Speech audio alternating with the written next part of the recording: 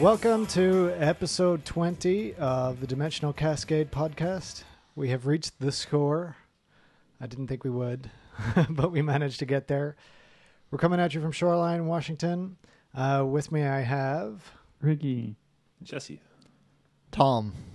And the four of us are together for, well, definitely the last time we're talking about Warhammer Fantasy Battles, that's for sure. Although I guess it hasn't been called that for a long time, but it was technically just Warhammer.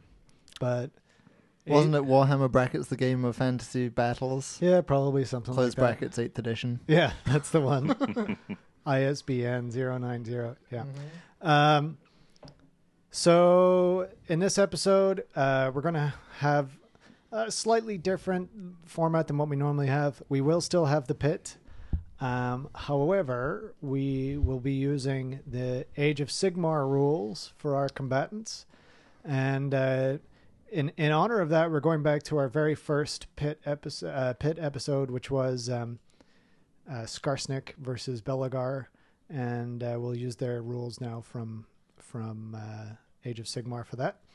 And then we're going to talk about, of course, the release, the rules that are online, the battle scrolls or war scrolls or whatever type of scrolls they're called that come with the compendiums showing all the new armies.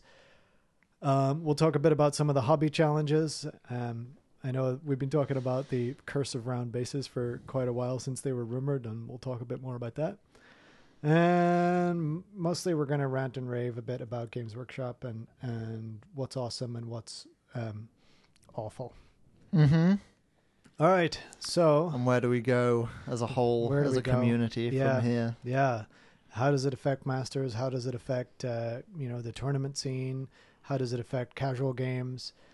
This is pretty devastating in terms of what happened. Now, it could be devastating. Devastating or liberating, however you want to see it. Well, the way I look at it is, the meteor that hit the Yucatan Peninsula and wiped out the dinosaurs was devastating for them, but, awesome for mammal life. Mm-hmm. Liberating for the mammals. So... they lost the baggage of their lizard overlords just as we get to leave behind the baggage of 8th edition and Swedish comp and all of these things that have been hindering us. All right, so... This is going to be a debate episode, by the way. Yeah, pretty much. It's going to be Tom and I throwing things at each other, I think. All right, so without any further shenanigans or ado, why don't we roll right into the pit? The pit. The pit. Belagar Ironhammer is the king of Carrick Eight Peaks, an ancient dwarf hold long ago besieged and overrun by Skaven and night goblins. For centuries his clan were forced to wander, until at last Belagar's army gained a foothold in the above-ground fortifications. From here, he constantly launches forays to break the stranglehold of the greenskins and ratkin that muster in the darkness below. In battle, Belagar is a force to be reckoned with. Hammer in hand, he summons the wrath of his forebears to steel his sinews and guide his aim as he pummels his foes into a bloody ruin. Nice. All right, Skarsnik, what you got? Skarsnik is the chieftain of the Crooked Moon tribe, the most powerful night goblin in the World's Edge Mountains. All the surrounding greenskin tribes acknowledge Skarsnik's overlordship of the peaks and valleys and upper levels of the ruined dwarfhold of Carrick Eight Peaks. Okay, so Belagar. Oh my God, I can't say anything about Belagar without going into his voice. Belagar. So let's. This is, I guess, going to be a little confusing if you haven't yet read the rules. But the chances are, if you're listening to this podcast, you're into Warhammer enough that you've read the rules already. So, or at least read other people raging about the rules enough to know what the substance is. Yeah, for sure. So let's talk a little bit about the changes. So first off, he's now got 4-inch move instead of 3-inch, which is in line with all of the other dwarfs. Mm-hmm. He has 5 wounds, a save of 3+, which For Age of Sigmar, 3-up is awesome. Pretty much the best save you can get. Yeah, and only a couple of models even have that. Yep. He has Bravery 8, which doesn't really come into effect when you're a single model very often. Oh, it will? Oh, no, it doesn't, because we were doing Battle Shock tests wrong. Yeah. Okay. Yeah. Okay. So we'll talk a bit about that later. So his abilities, so they're all still based on the same keywords that or items that he had in the previous edition. His Shield of Defiance means that you have any wounds or mortal wounds inflicted upon him. So in other words, his 5 wounds effectively become 10 wounds. Although if you do 1 wound at a time, I guess he's still taking a wound. So he can stand on his Oath Stone, but that's not going to do anything in this in the pit. Revenge Incarnate, he can once per battle after he's attacked, he can attack again. So that's like the doubling of attacks that he used to have once per battle. And the Oath of Vengeance also isn't really going to come into the pit. So none of his special rules are particularly good. That should work out, right? The Oath of Vengeance, he can use that. Oh, he can use it on himself. Skarsnik, and then... So pick 1 enemy unit within 16 inches, he picks Skarsnik, and then he gets to hit again. Right, yes, because he himself is dispossessed. Yeah. So that's pretty good. So he's got 4 attacks. He's hitting on 3s, wounding on 3s. He'll knock 1 off of Skarsnik's armor save with his Rend -1, and he does D3 damage at a time. That's a nice stat line. All right. Tom, do you want to talk us through Skarsnik and Gobla? Oh, I haven't really looked at Skarsnik. Nice you don't pay points for sure. Yeah. Okay, Skarsnik's at move 5, which is pretty standard for everything that's not a dwarf now. 6 wounds, 4-up save, which is normal for heroes. Most of them are on about 4-up, and then bravery 6, which is pretty weedy for a character, but what would you expect from a goblin? Skarsnik... You're pretty weedy. What? Look at these guns. He says, wearing his pink V-neck. Skin tight pink V-neck, though. Where was I going with this? Okay, so Skarsnik's Prodder now, instead of being a magical bounce spell. A magical bounce. I've forgotten everything about 8th edition. Bounce spell, is that what we used to call them? Yes. Okay, now it's a missile weapon which has a 14-inch range. Gets D6 attacks from that hit on a 4-up and wound on a 3-up with -1 rend. So that's solid. Skarsnik's obviously just gonna it's a lot better hang than back. It was, yeah. Yeah. Now, well, he doesn't even not need necessarily, because the old one was a bounce spell power level 5, but it did D6 wounds with no armor save. So you only get rend 1 on this. It's not going to do a lot, but the D6 attacks is nice. But I still think the old spell would do more. Mm-hmm. So. Well. Here's and the had thing. Longer range. So keep going with his melee weapons. Okay, his melee, the Prodder in combat. He can do 4 attacks with that hit on a 4-up, wound on a 3-up, -1 rend again. And then Gobbler's kind of a beast now, with 4 attacks, 4-up, 3-up to hit and wound, -1 rend, but D3 damage per wound. So that's nice. Yep. And then his special abilities, he's got these sneaky traps. I don't know if that will come into play. Maybe it will. He can retreat and lay some traps that might do a wound to an opponent while he's retreating. Yeah, a mortal wound. So he could retreat from Belagar, lay a trap, and then Prodder him. He could. Why not? It's very goblin-y. Oh, you can't shoot if you retreat? Okay, we'll go through some of the rules as we play. Yep. And then he's got the down in 1 rule, which is if you roll a 6 when rolling to wound with Gobbler, it inflicts D6 instead of D3. Awesome. Well, that's very nice, because you got 4 attacks, so you could potentially do 2d6 wounds quite easily. And then his command ability, so each character that's eligible to be a general now has a command ability, and Skarsnik's, which was the bane of my existence in a couple of games that I played against Ricky, is the Warlord of the 8 Peaks ability, where he can pick a Moon Clan unit within 10 inches. Moon Clan is just a keyword that all Night Goblins have now. And that unit can pile in and attack twice during the combat phase instead of once, which, when that's being used on a unit of goblins who, because of their weight of numbers rules, are wounding on 2s, It's pretty impressive. Yep. Yeah, it is. Oh, and so Skarsnik also has 6 wounds.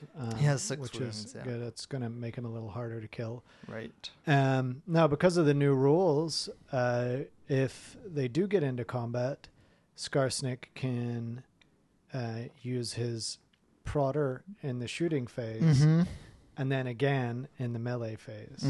So he's going to get an opportunity to put a lot of hurt onto. Yeah, Belagar just needs to try and Plus, he bash can, him with a hammer as plus he soon can as pile in possible. and attack twice. Mm-hmm. Actually, both these models will Belagar get to can do attack that twice. as well. Yeah. But Skarsnik will get to do it every turn. Belagar only gets it once. yeah. Yep.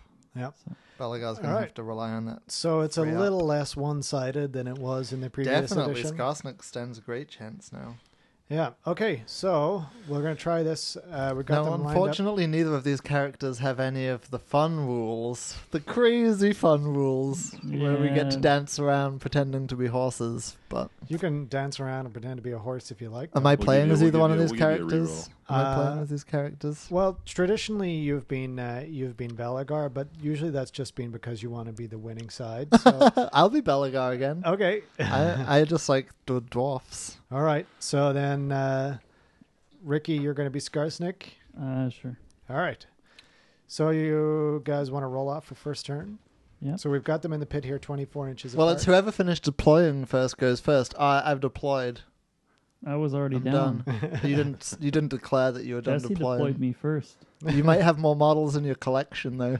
I don't know what I you do have more what models. you have in my- your pockets. Actually, both right these now. models are in my collection, so I win. It's okay. So I go first. All right, so we'll just roll off for first turn. Oh, we'll pretend I this is see. the second battle phase.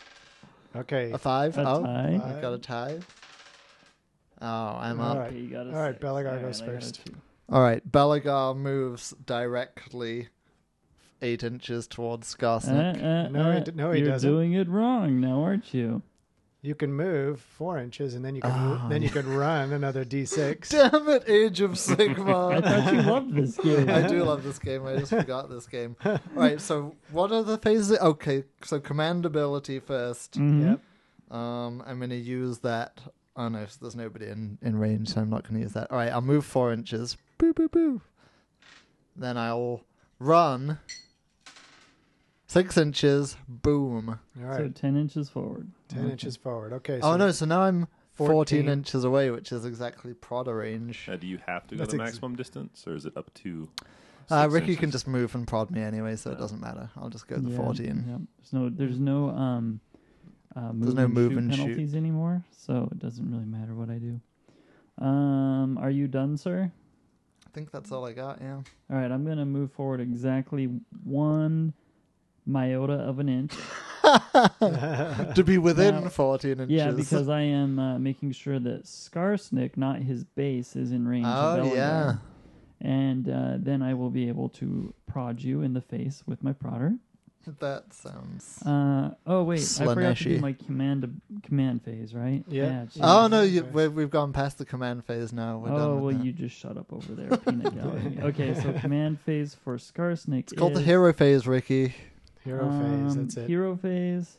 He's not uh, going to use that anyway because it's about attacking in close combat. I am going to use the normal inspired one. Okay.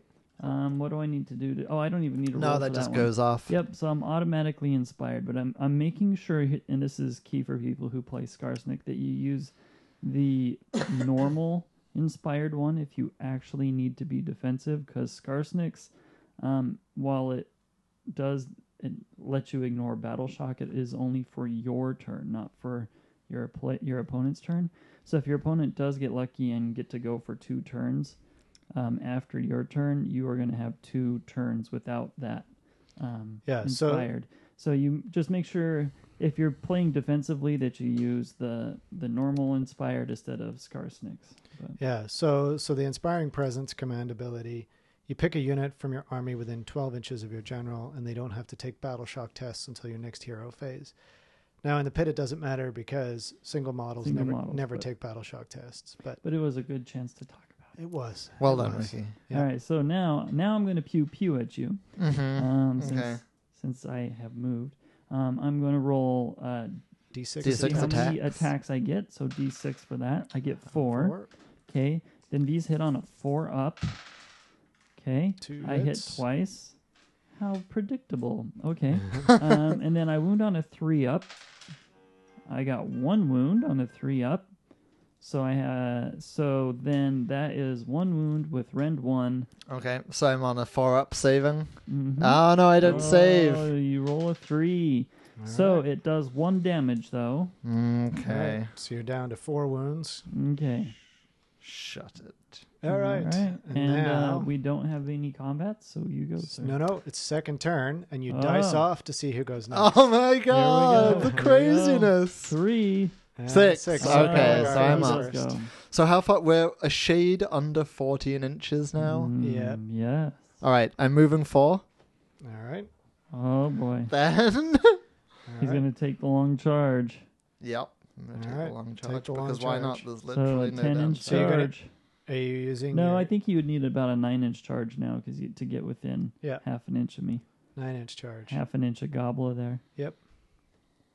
Wait, let me just decide if I should have used my. Should I have used my command ability? Yeah. Probably not. Because more likely in your first turn you're going to use your Revenge Incarnate anyway. Yeah, but I could. If I do make this charge, I can get an extra attack from this command ability. So Sure. So, I used my command ability. So shut it. Now I'm gonna try and charge you. 9-inch Alright. charge. What's 9-inch.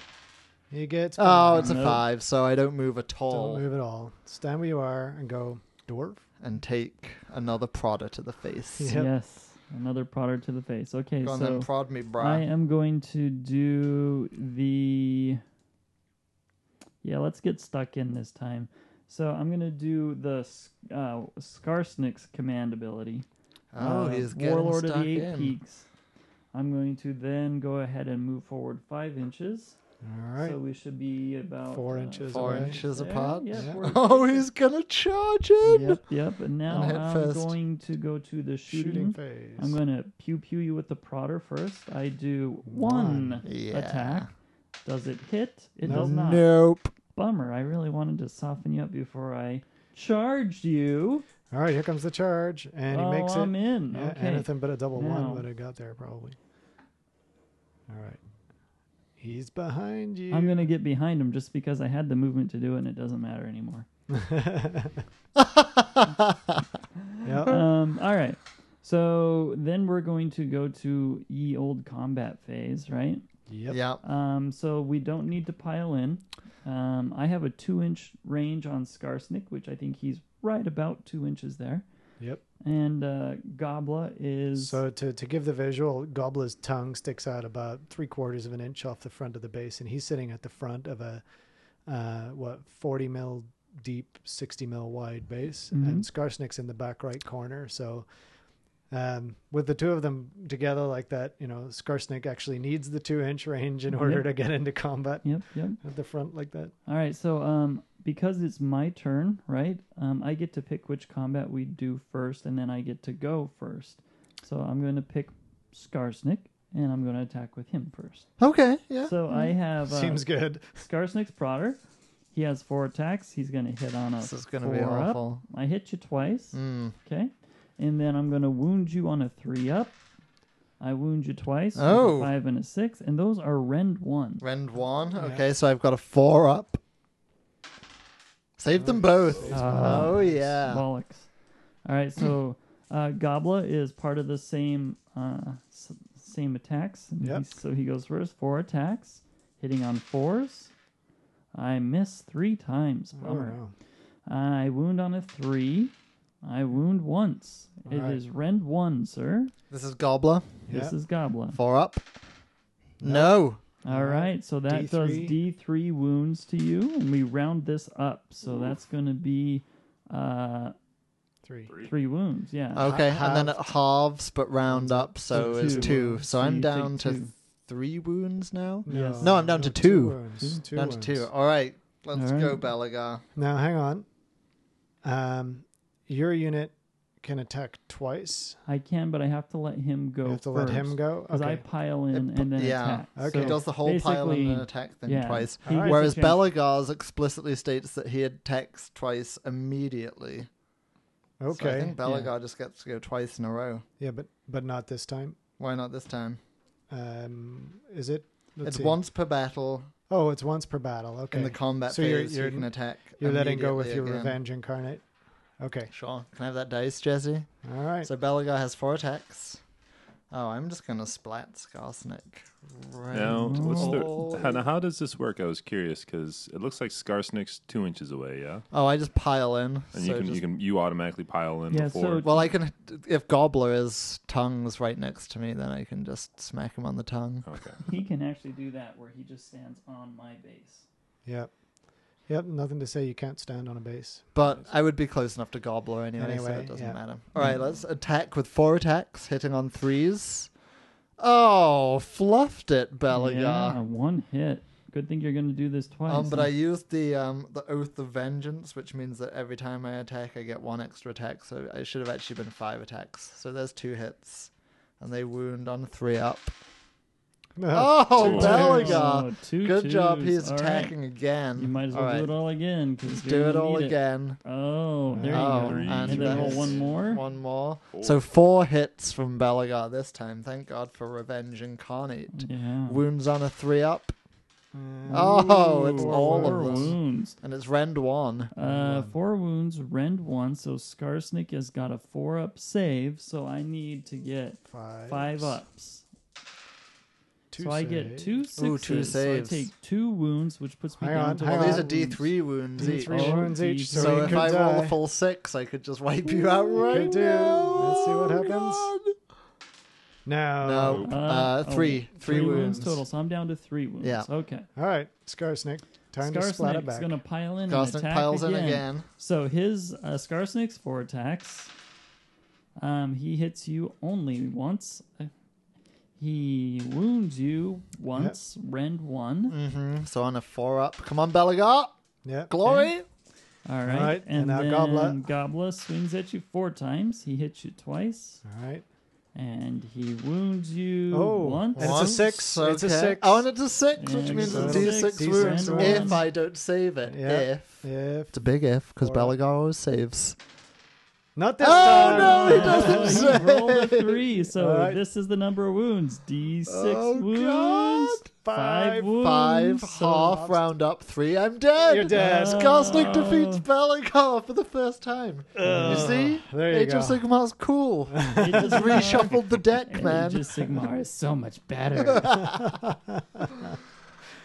All right. Well, They just Finally- reshuffled the deck. Skarsnik gets his pit vengeance, and about time. You know, the poor Skarsnik's been beaten up enough by Belagar in the pit. Yeah, he for couldn't sure. even kill him when he had Queek on his side.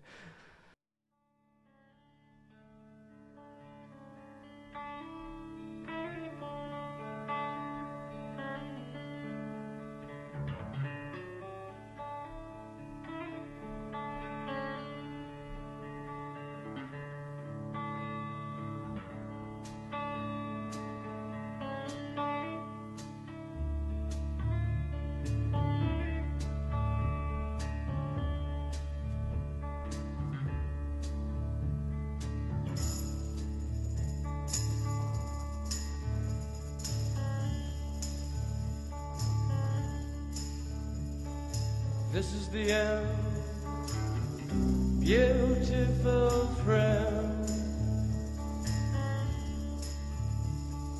This is the end, my only friend. The end of our elaborate plans. The end of everything that stands. So, unless you've been living under a rock, the big news is, of course, Age of Sigmar has been pre-order released as of July 4th. The entire reason we had this podcast in the first place doesn't exist anymore. Yep. That's the big news. It'll always exist in our hearts. So we're getting this podcast out before Age of Sigmar hits the shelves, but a few people have already got it and opened it up, and all of the contents are on display there. So we'll go through what you get with it, right, and talk a bit about the release. So you get the rulebook, which is 4 pages? The 4 rules pages long. leaflet. The rules pamphlet. just the rules are what I don't even know how to describe it. But it's the rules, and you also get a 96-page book of fluff. And the battle scrolls for the units that are in the Right. box are in there, and some scenarios are in that 96-page book as well. Yep. You get a couple of measuring sticks and dice and transfers and so forth, like you get with most of the starter sets that we've seen. And then there's 47 models, of which one half, it's good guys versus bad guys, just like pretty much always. But the bad guys are all corn-themed chaos. The snooze tide of corn. Yeah. So while I can appreciate the hard work and diligence that went into creating the models, man, A lot of painstaking skull placement. There's a all lot over of every skulls. model. a lot of improbable musculature and skull placement on those models. Mm-hmm. And then on the side of right and good and shininess is the new faction, The Stormcast Eternals. which wow, that's quite a mouthful. I guess the Emperor something Gene Seed something The Sigmarines. Primarchs. That's what everybody's then calling them anyways. Stormcast Eternals. Yeah. So, wow, they just look so like Space Marines. I mean, if somebody told me that this was the Mark II armor for Space Marines, I would just say, yep. I mean, there was a rumor out for a while that something was coming to be the equivalent of the Space Marine, the kind of holy warrior, superhuman kind of thing in fantasy. And they delivered no on kidding. that. Yeah. Well, the That's nice really thing what about they're them is like. they finally have something that matches the scale of Chaos Warriors On the good on side. the good side for a human scale. Like, I mean, Saurus were always big and things like that, but this is, finally humans that match. And kind of fluff-wise, it makes it all seem less hopeless for the good side, which fantasy was always written as a kind of odd stacked against the goodies Yeah. kind of thing. Are they really human? I mean, when you look at the models, they basically just look like Angels. armored angels, or they've all got little halos around them. They're some kind of demigod. Yeah. Or they have I'm some pretty part sure of that they played a lot of Sigmar's. Diablo before they made these movies. But yeah, there's not a lot or any flesh showing that I can see. No. They have some part And of in fact, Sigmar's even essence in them like that makes them. even when you look between like the armor segments, like in the elbow pits, they have like articulated joints in there, like like rubber bushing Right. looking things. And you're Exactly. like, It really? looks like the rubber bit Really, on the where's power armor, yeah. where's just some? Yeah, it's like they're. It's pretty obvious that whoever designed these was like, oh, so I'm stuck on this stupid Age of Sigmar thing. Well, I might as well make my new 40K models while I'm at it. Yeah. Quick head swap, and you've Yeah. got your assault marines. Not yet. They don't even need to do the head swap. Yeah. I think they just go with them as is. Just put a jetpack on the back. No, they've got wings. They are, Well, the ones Some with of them have wings, wings. yeah, but they'll and put a some of them jetpack already on the have a others. kind of power pack Yeah. thing that looks Well, like I a think Space some of Marine the power Blood pack. Angel models actually are the exact same. Their Assault Marines or their Blessed, I think, have wings almost identical to Yeah, those. it's just So, crazy to me. I think the lore is pretty similar to 40K too, isn't it? I mean, they're Yeah, a there's bunch of some kind of superhumans that are superhuman. solely worshiping a godlike deity like the Emperor. the God That's- King, not the God the Emperor. God King, the God. No, I'm sorry. Yeah. So they're half like Space Marines, but then also half like the Knights Radiant from From the Brandon Sanderson Sanderson books. books. Because they do like zoom down on beams of light into battle where they're needed. Yeah. and it's And- just so funny that they keep trying to create their own unique IP. Yeah. And every time they do, they just encroach on somebody else. And it's like, oh, But then they're going to put a bunch of copyrights on the word Stormcast and stuff, which Yeah. sounds like it could be right out of Brandon Sanderson. I mean, yeah, he's got Soulcast right in there, and Storm Warden. Soul and it's all, casting, yeah. it's all kind of very similar. And yeah, to say that they're not wearing shard plate, I mean, obviously, I have a feeling that whoever designed these was probably influenced. They by- must have been. They and- must have been. because they even have big hammers, there's a whole character in those books that wields a hammer because he doesn't have one of the magic swords. So, yeah. Anyway, so they all have suitably copyrightable names. He says somewhat dryly. There's a Lord Celestant, a Lord Relictor, really. Who is like a priest or a BSB or something. Like that. He has a big icon anyway. And the Lord Celestant rides around on a beastie of some kind. What's the beastie actually? It's a Dracoth. A Dracoth, right? So it's like this flightless dragon. Yeah, it's kind of like if you said design a hippogriff but use a dragon as the basis instead of a griffin. And, of course, they're all on round bases and oval bases. So, I was just looking at because I was just showing Jesse the new figure cases that are custom emblazoned for the Stormcasts and the Khorne. And then I clicked on them to see the price tag, $280 for the... Whoa. Bargain. Well, I Wow. think you're looking. I hope you're looking at the New Zealand. You might be on the prices, New 'cause that's Zealand gotten me a site. couple times. There we go. Yeah, I'm Probably still a bargain compared to the $40 dice shaker they're Let's see. releasing Okay. this weekend. I'm back on the U.S. site. Let's see what's going on here. I think they're still pretty. 140. Okay, so geez, those poor New Zealand bastards, huh? Yep. Jeez, Yeah. paying $280 for something like that. Well, you don't know how much a New Zealand dollar is worth. Less than Kiwi US. Way Well, less than ours, apparently. Right, so you don't know if they're getting a bad deal. I don't know. Well, they always complain about it. So They I do think complain are. about it, so I assume they are. But So I'm just looking at this Lord Celestant model, kind of up close and personal in the 3D thing they've got on the website, and it suffers from, I think, some of the problems that have been creeping in with some of the Games Workshop ranges, which is, it's definitely not part of the less is more aesthetic, right? He's got a really big helmet. If you look at the size of his face right there, and then, he's got a helmet on top of that, and then a huge plume. Like, the plume must be 2 feet tall. he's got a strong neck, all right? Yeah. There's a lot of intricate work all over his stuff. And, I think it's a very visually impressive model. It is an impressive model. And That I can't think be it'll be denied. very fun to paint. You can get away with these things when you say, oh yeah, he's a demigod. You tell me that's a demigod, I'm like, all right, I can buy that.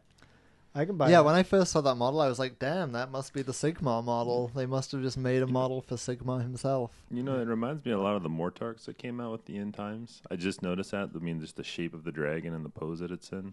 It looks like very similar, as if it's almost the same species of whatever the Mortarks were supposed to be at some point. Yeah. There's the chaplain right there. Yeah, the Ricky's chaplain looking guy, at man, him. he really looks like a Space Marine chaplain. He's got the skull head. I don't and know why he everything. has a skull head. That's kind of dumb. And he's he's got got bones like.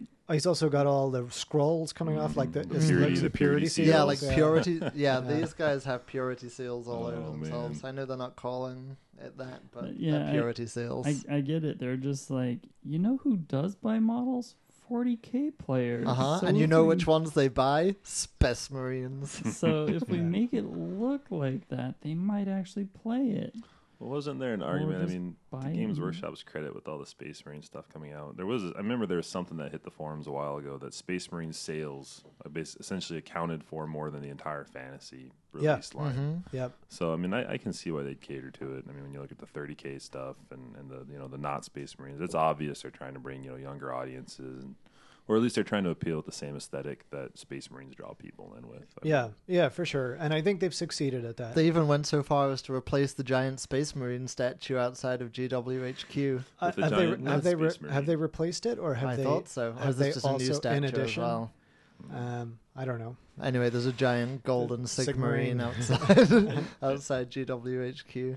And the more I look at it, when you think about fantasy, there really wasn't any kind of model line embody fantasy or make That them was unique from completely anything else. iconic. Yeah, everything was, well, this is, Renaissance era, kind of Empire guys, and it was all high fantasy, very generic. Nothing stood out as an emblem. But as somebody pointed out, I was reading through a bunch of rage and many tears, rage and excitement on the laments. internet, depending on which path you followed. At least Warhammer, when it came out, it was kind of like a very early derivative of Tolkien, right? It was like a first generation kind of a riff on what was being done.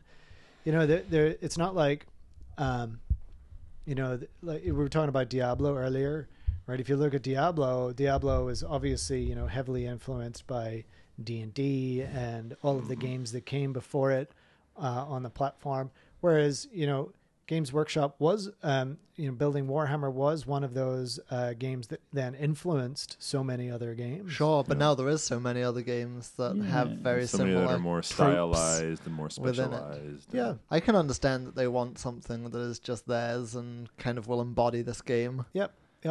So then on the Chaos side, And I don't think those models are bad. no. I mean, they're obviously Space Marines, but I don't know if that's necessarily a bad thing. and I agree. They'll They look are good killing your Nurgles. they are.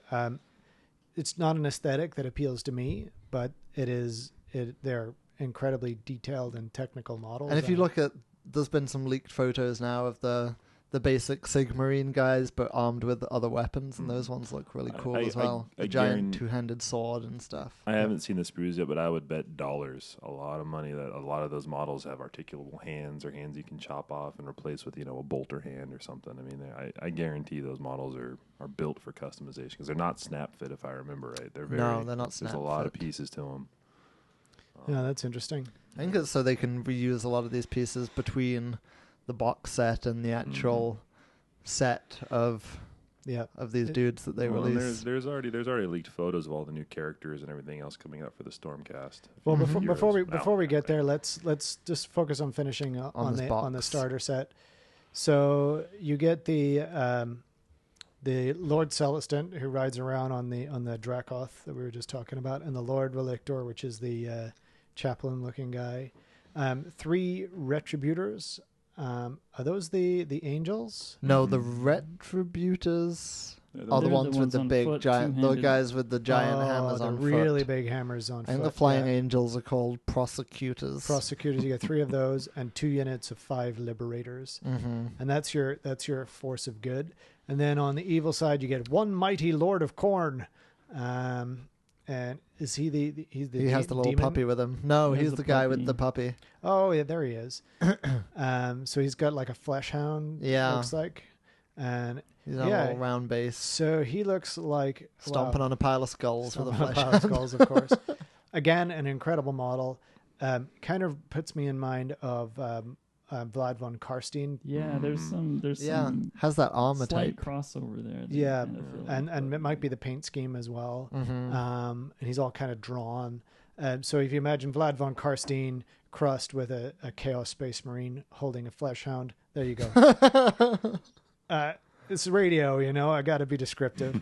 And then, so the next guy after that, there's a blood secretor. Yeah. These names are just the dumbest thing ever. I want to go back to my automatic name Yeah, put generator secretor program. in there. Yeah, I have to put that in I'm there. pretty sure that's an episode of Metalocalypse. I'm just going to throw that out there. Yeah. The blood secretor. So he's the big demon thing, right? The blood secretor. The secretor I monger. like his bone hand. That's badass. Yeah, he's got one hand that looks like Tentacle hand is kind of cool too. one of those worms from Dune. But Which one is the?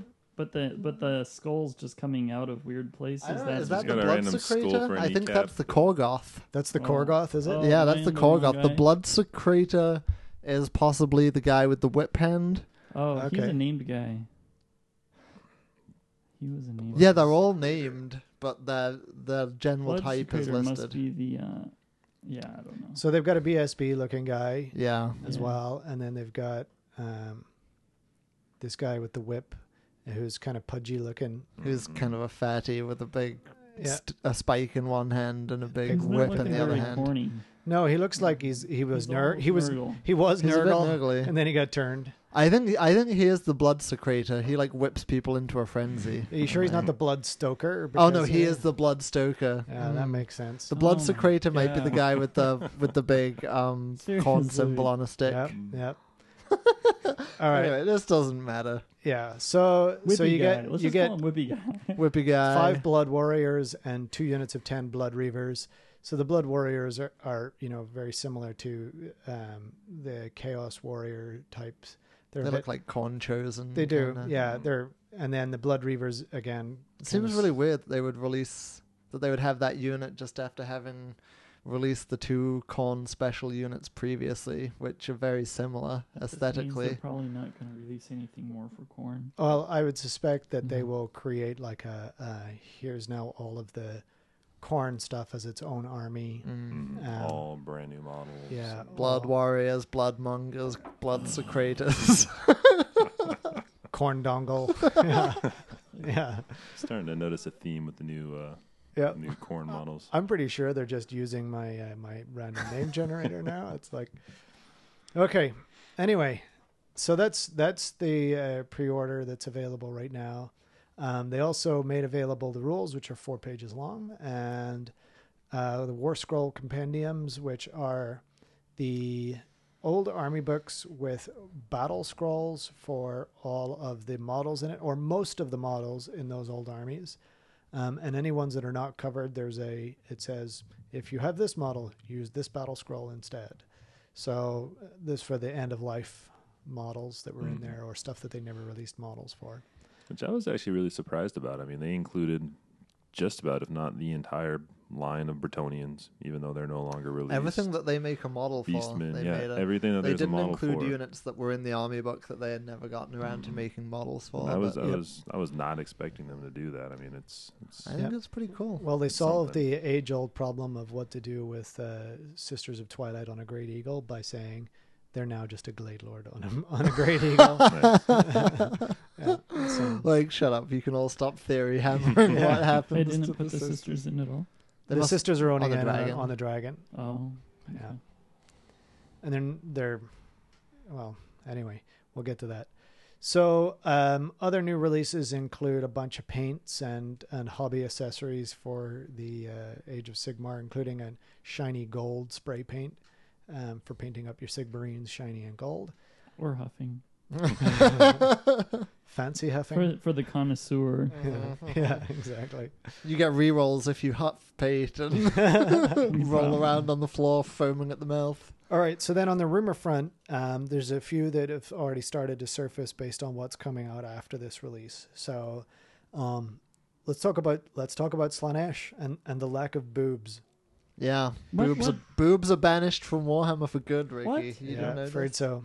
So the I'm out. So here's I'm the out. extent of the rumor right now. There's a leaked picture that shows like the Chaos Star with the gods' symbols around it, and there's the Khorne symbol, the Nurgle symbol, the Zeech symbol. But then where you would expect the Slaanesh symbol, there's this other new symbol, which is like a circle with some horns coming out of it. Horns or Tentacles waves or- or tentacles. They're very ambiguous. And then the line, the teaser line for next White Dwarf is something like Chaos reigns, but where is the Dark Prince or something, All right, suggesting well, that Slaanesh yeah. is nowhere to be found. That okay.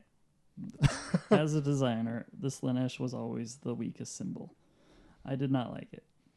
Just It was the symbol itself. Just the symbol itself. It was unbalanced. It was whatever. So that it was this kind of weird mishmash of the male and female symbol. and right? so they getting rid of With a that. crab claw. Yeah, getting rid of that. Fine. Let's because the corn symbol, I get it. It's uniform. It's a little over the top, but it's uniform. It's paintable. stylized skull, and you understand it. Yeah, And like Nurgle, the 3 symbols or the 3 circles, like that one. and what was the other one? Zeech. Zeech is the little The curly flame thing. Yeah, that one's all right. So yeah. Yeah, but what's it going to be replaced with? Right, this is the question. Yeah. Well, okay. But Well, there you go. it's not just the symbol going though. It probably No, means no, that's Slanesh fine. as a whole is going. Yeah, I'm So sure. the I'm whole sure line's it's gonna like change. nothing sacred, so they're throwing out stuff. Yeah, but here's what would be telling. I mean, the battle scrolls, do they have Slanesh in there? Yeah, but the battle scrolls are really a patch for just the old armies. It doesn't really Yeah. reflect anything about where they're going with this in the Okay. future. Yep, that does make sense. Yeah. Okay, so what are the rumors? Tell us. Well, So- it's There's just all a whole bunch of speculation. speculation. Does anyone want to bust out their theory for what the new I think symbol is? I'm going to put money on it being Cain. They're going to replace it with because the Dark Elves have always worshipped essentially Slanesh in the first place, right? I mean, there was in 7th edition, I think there was the cult of Slanesh. Well, This was the Dark Elves. Slanesh and- is the one that like thirsts after elf and with souls. Dark and some Elves of kind of them. being ambiguous, so I think they've already proven that Dark Elves are in the forces of order. Mhm. Is that right? Yeah. So it's totally reasonable they're going to have a good Dark Elf and then a bad Dark Elf. Wait. you know? Dark Elves are order now? Dark Elves are order now. Yep. The Well, only all thing elves is, are. They're not dark elves, Ricky. They're the exiles. So I think Exiles, there's going the to be a lot of Wanderers. people with Dark Elf armies who are going to want to make them, evil, so to speak. You mean- so I think it has to be. I see this is where I'm just because you can't tell me that Matt is playing for order now. apparently so. Yeah.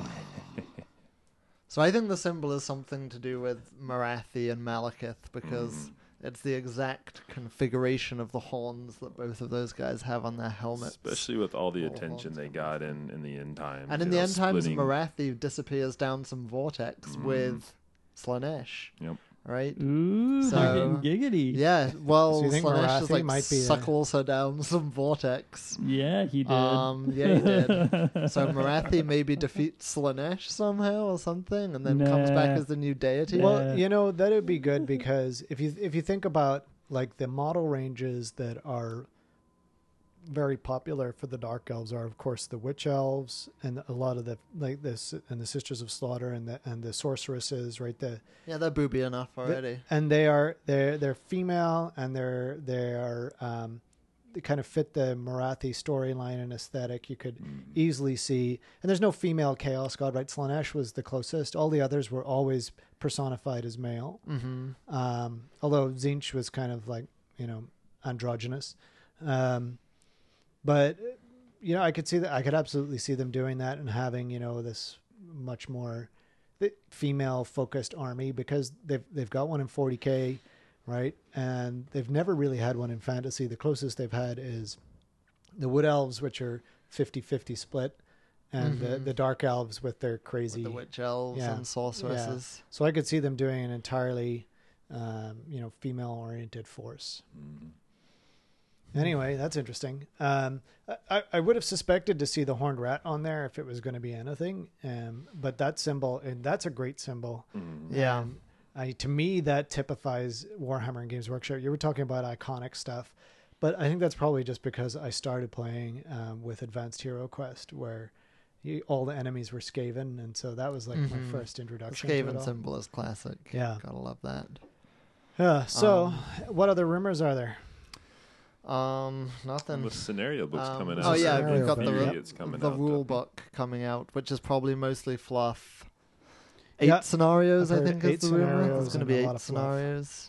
It's going to be a in lot the more book. than 8 scenarios, I'm pretty sure, isn't it? I don't think in this first book, I think 8. Well, that's But coming they're out. going to keep developing the story and bringing out new scenarios. I thought that there was a scenario book coming out with the rule book, or the basic 8 that we looked at the other day were coming out with the rule book, and then there was a whole book of dozens of scenarios that was supposed to be coming out in the next couple weeks. Yeah, so the 96-page starter book has 6 scenarios. Yeah, and then there's another book coming out. I've heard it's 74 pages.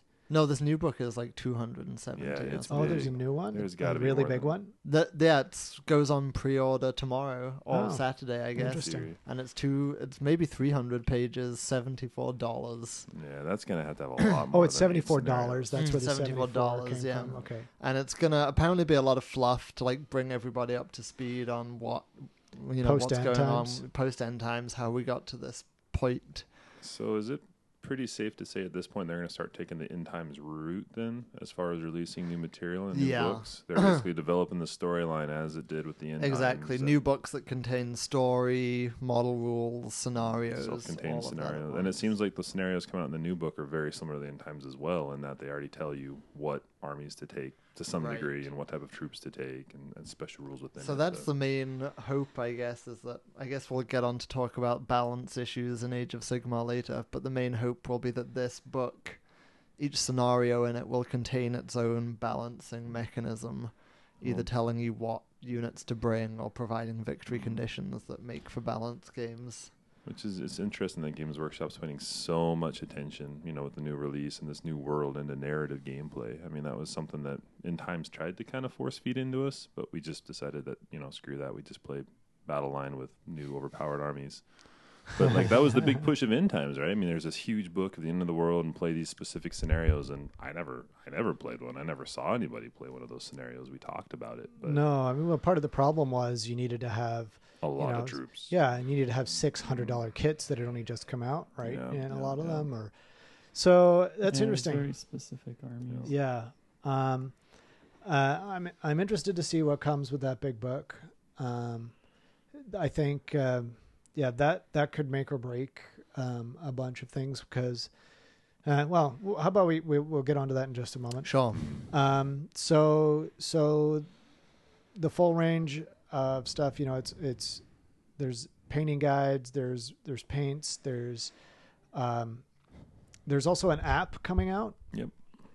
Which has been advertised, which you're allowed. They'll have on it all of the scrolls for being able to peruse or read ahead of time. I don't know, because you don't need to build a list anymore.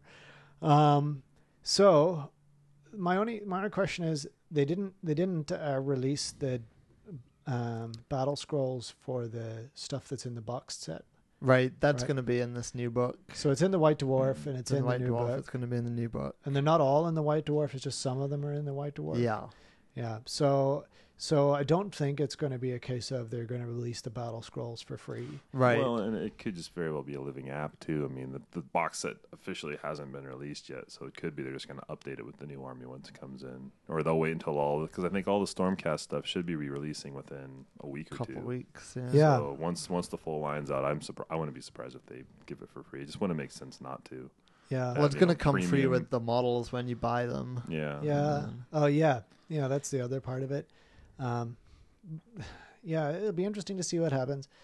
Okay. Any other rumors or news? No, we have. Yeah, there's a bunch of new Stormcast stuff going up for pre-release this Apparently, week. there's the rumor I heard is there's a lot of Warhammer stuff going up on eBay pretty soon. The vast majority of people I've talked to, Yeah. Uh-huh. a lot of stuff collecting dust Yeah. in people's attics, and Yeah. All a right. whole lot of people are gonna make Will It Blend videos with their old plastics. I don't know. I've heard a lot. Spent too much time on Warseer. Yeah, that place is a bad place for your soul. I see the bad moon rising. I see trouble on the way. I see earthquakes and lightning. I see bad times today. Don't go around tonight unless you're bound to take your life. There's a bad moon on the right. I hear Warhammer Age of Sigmar puts you in command of a force of mighty warriors, monsters, and war engines. This rule sheet contains everything you need to know in order to do battle amid strange and sorcerous realms, to unleash powerful magic, darken the skies with arrows, and crush your enemies in bloody combat. They don't do themselves justice there. It's rules 4 sheets, not rules sheet. Yep, so the rules have gone from being, the 100 and some pages of the little rule book down to just 4. So I think it's really important to call out that this is not Warhammer. This is not what we've been playing since 1982, right? It's very substantially Which different. is an important thing to remind the naysayers of, which is that this is gonna come over unfavorable if you treat it as 9th edition of Warhammer. Mm-hmm. Yeah, It needs to it's be not. considered as its entirely own new thing. It's not. Okay, so we're going to go through the 4 pages and talk a bit about each area. I don't want to just go through and do all the rules, but what we will talk about, we'll give a quick overview and then talk about what we like and don't like. Yeah, and on each rule we can talk about how the game plays in that area from some of our own experiences Yep, sounds good. and theory hammering. And let's preface this with saying that all of these rules are free. They're Yeah. published for free on their website. As they update rules, presumably they're going to be free as well. So as far as pros go, I mean, that's a huge one. We're not paying $75 for That's true. a giant hardback book with a bunch To of keep rules. playing with the models that we already own. Exactly. Yeah. So Yeah, and that is true. You might pay $75 if you want some good scenarios to play a bunch with of these fancy rules. artwork, yeah.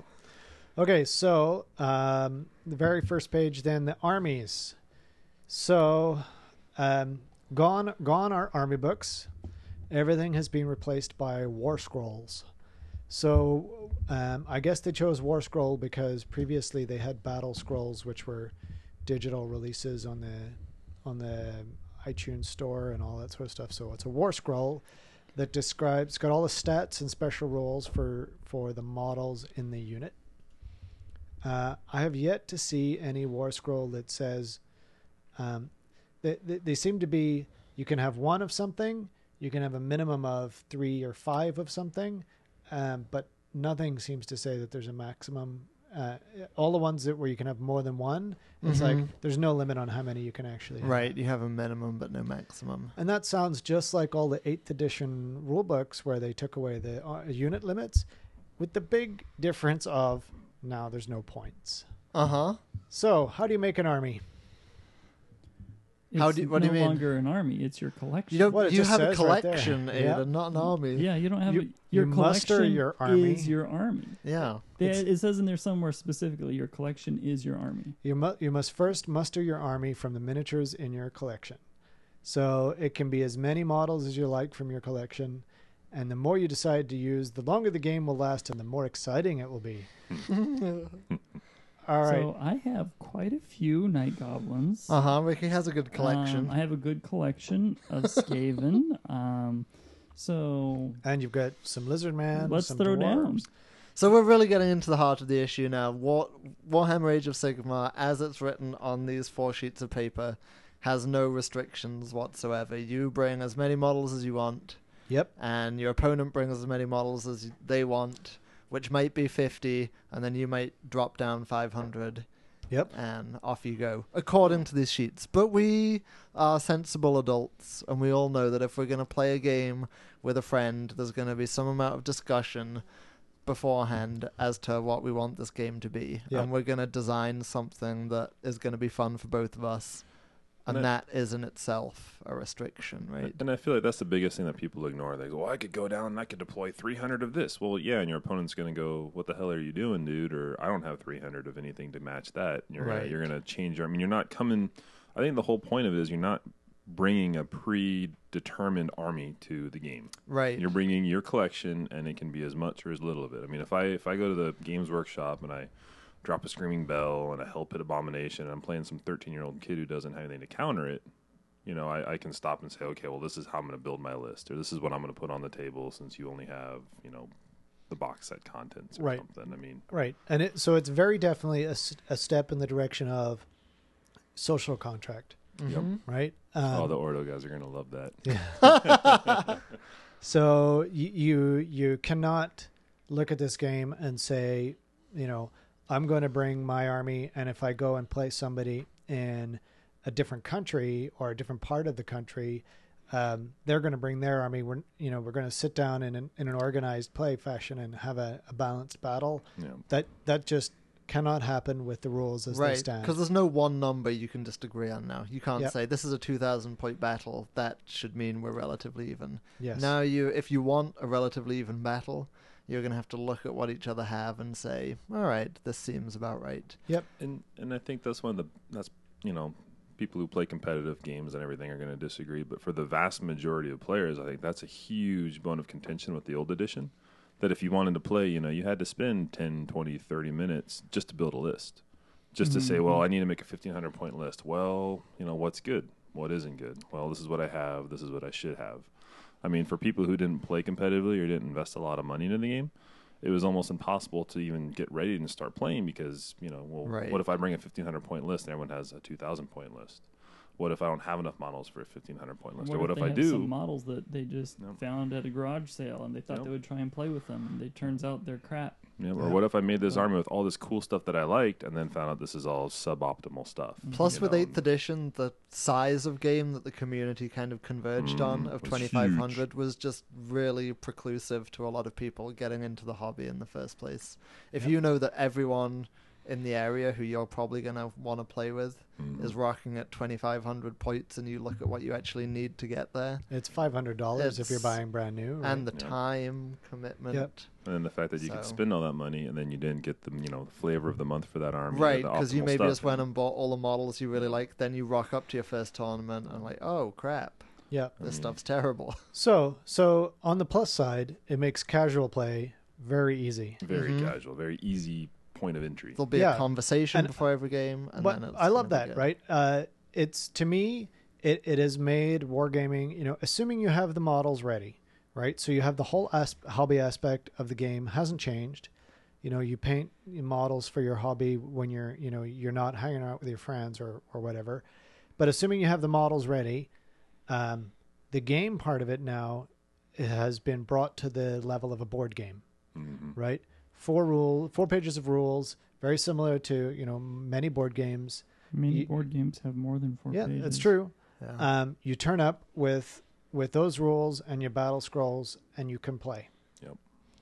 The downside is that it is very much based on a social contract. It's about sitting down and saying, I'm going to play against my buddy Jesse. I want to have fun. We're going to have a few drinks, have a few laughs, throw some dice, move some models. It is not the sort of game where you can say, I want to prove that I'm the best player in the United States at this game. There's no way that you can take the rules. Well, the way you as do they're that now written. is by having the biggest collection, Aiden. Well, that is not actually true. So let's move on to the next part of the game. So the battlefield. Actually, I'll skip ahead a little, because how do you determine who has won? Right. That's kind of the flip side of what army do you bring and how do you know who's won? So there's on the second page it talks about glorious victory. So you can claim a victory if you've killed everything that your opponent brought. There's no models left on the table. Okay. Pretty That- simple. That one's pretty It's straightforward. hard to claim that you haven't lost Yep. when you have no models left. So the next way you can claim a victory is if you compare the number of models removed from play with the number of models originally set up for the battle for each army. So it's a percentage of how many models you have lost.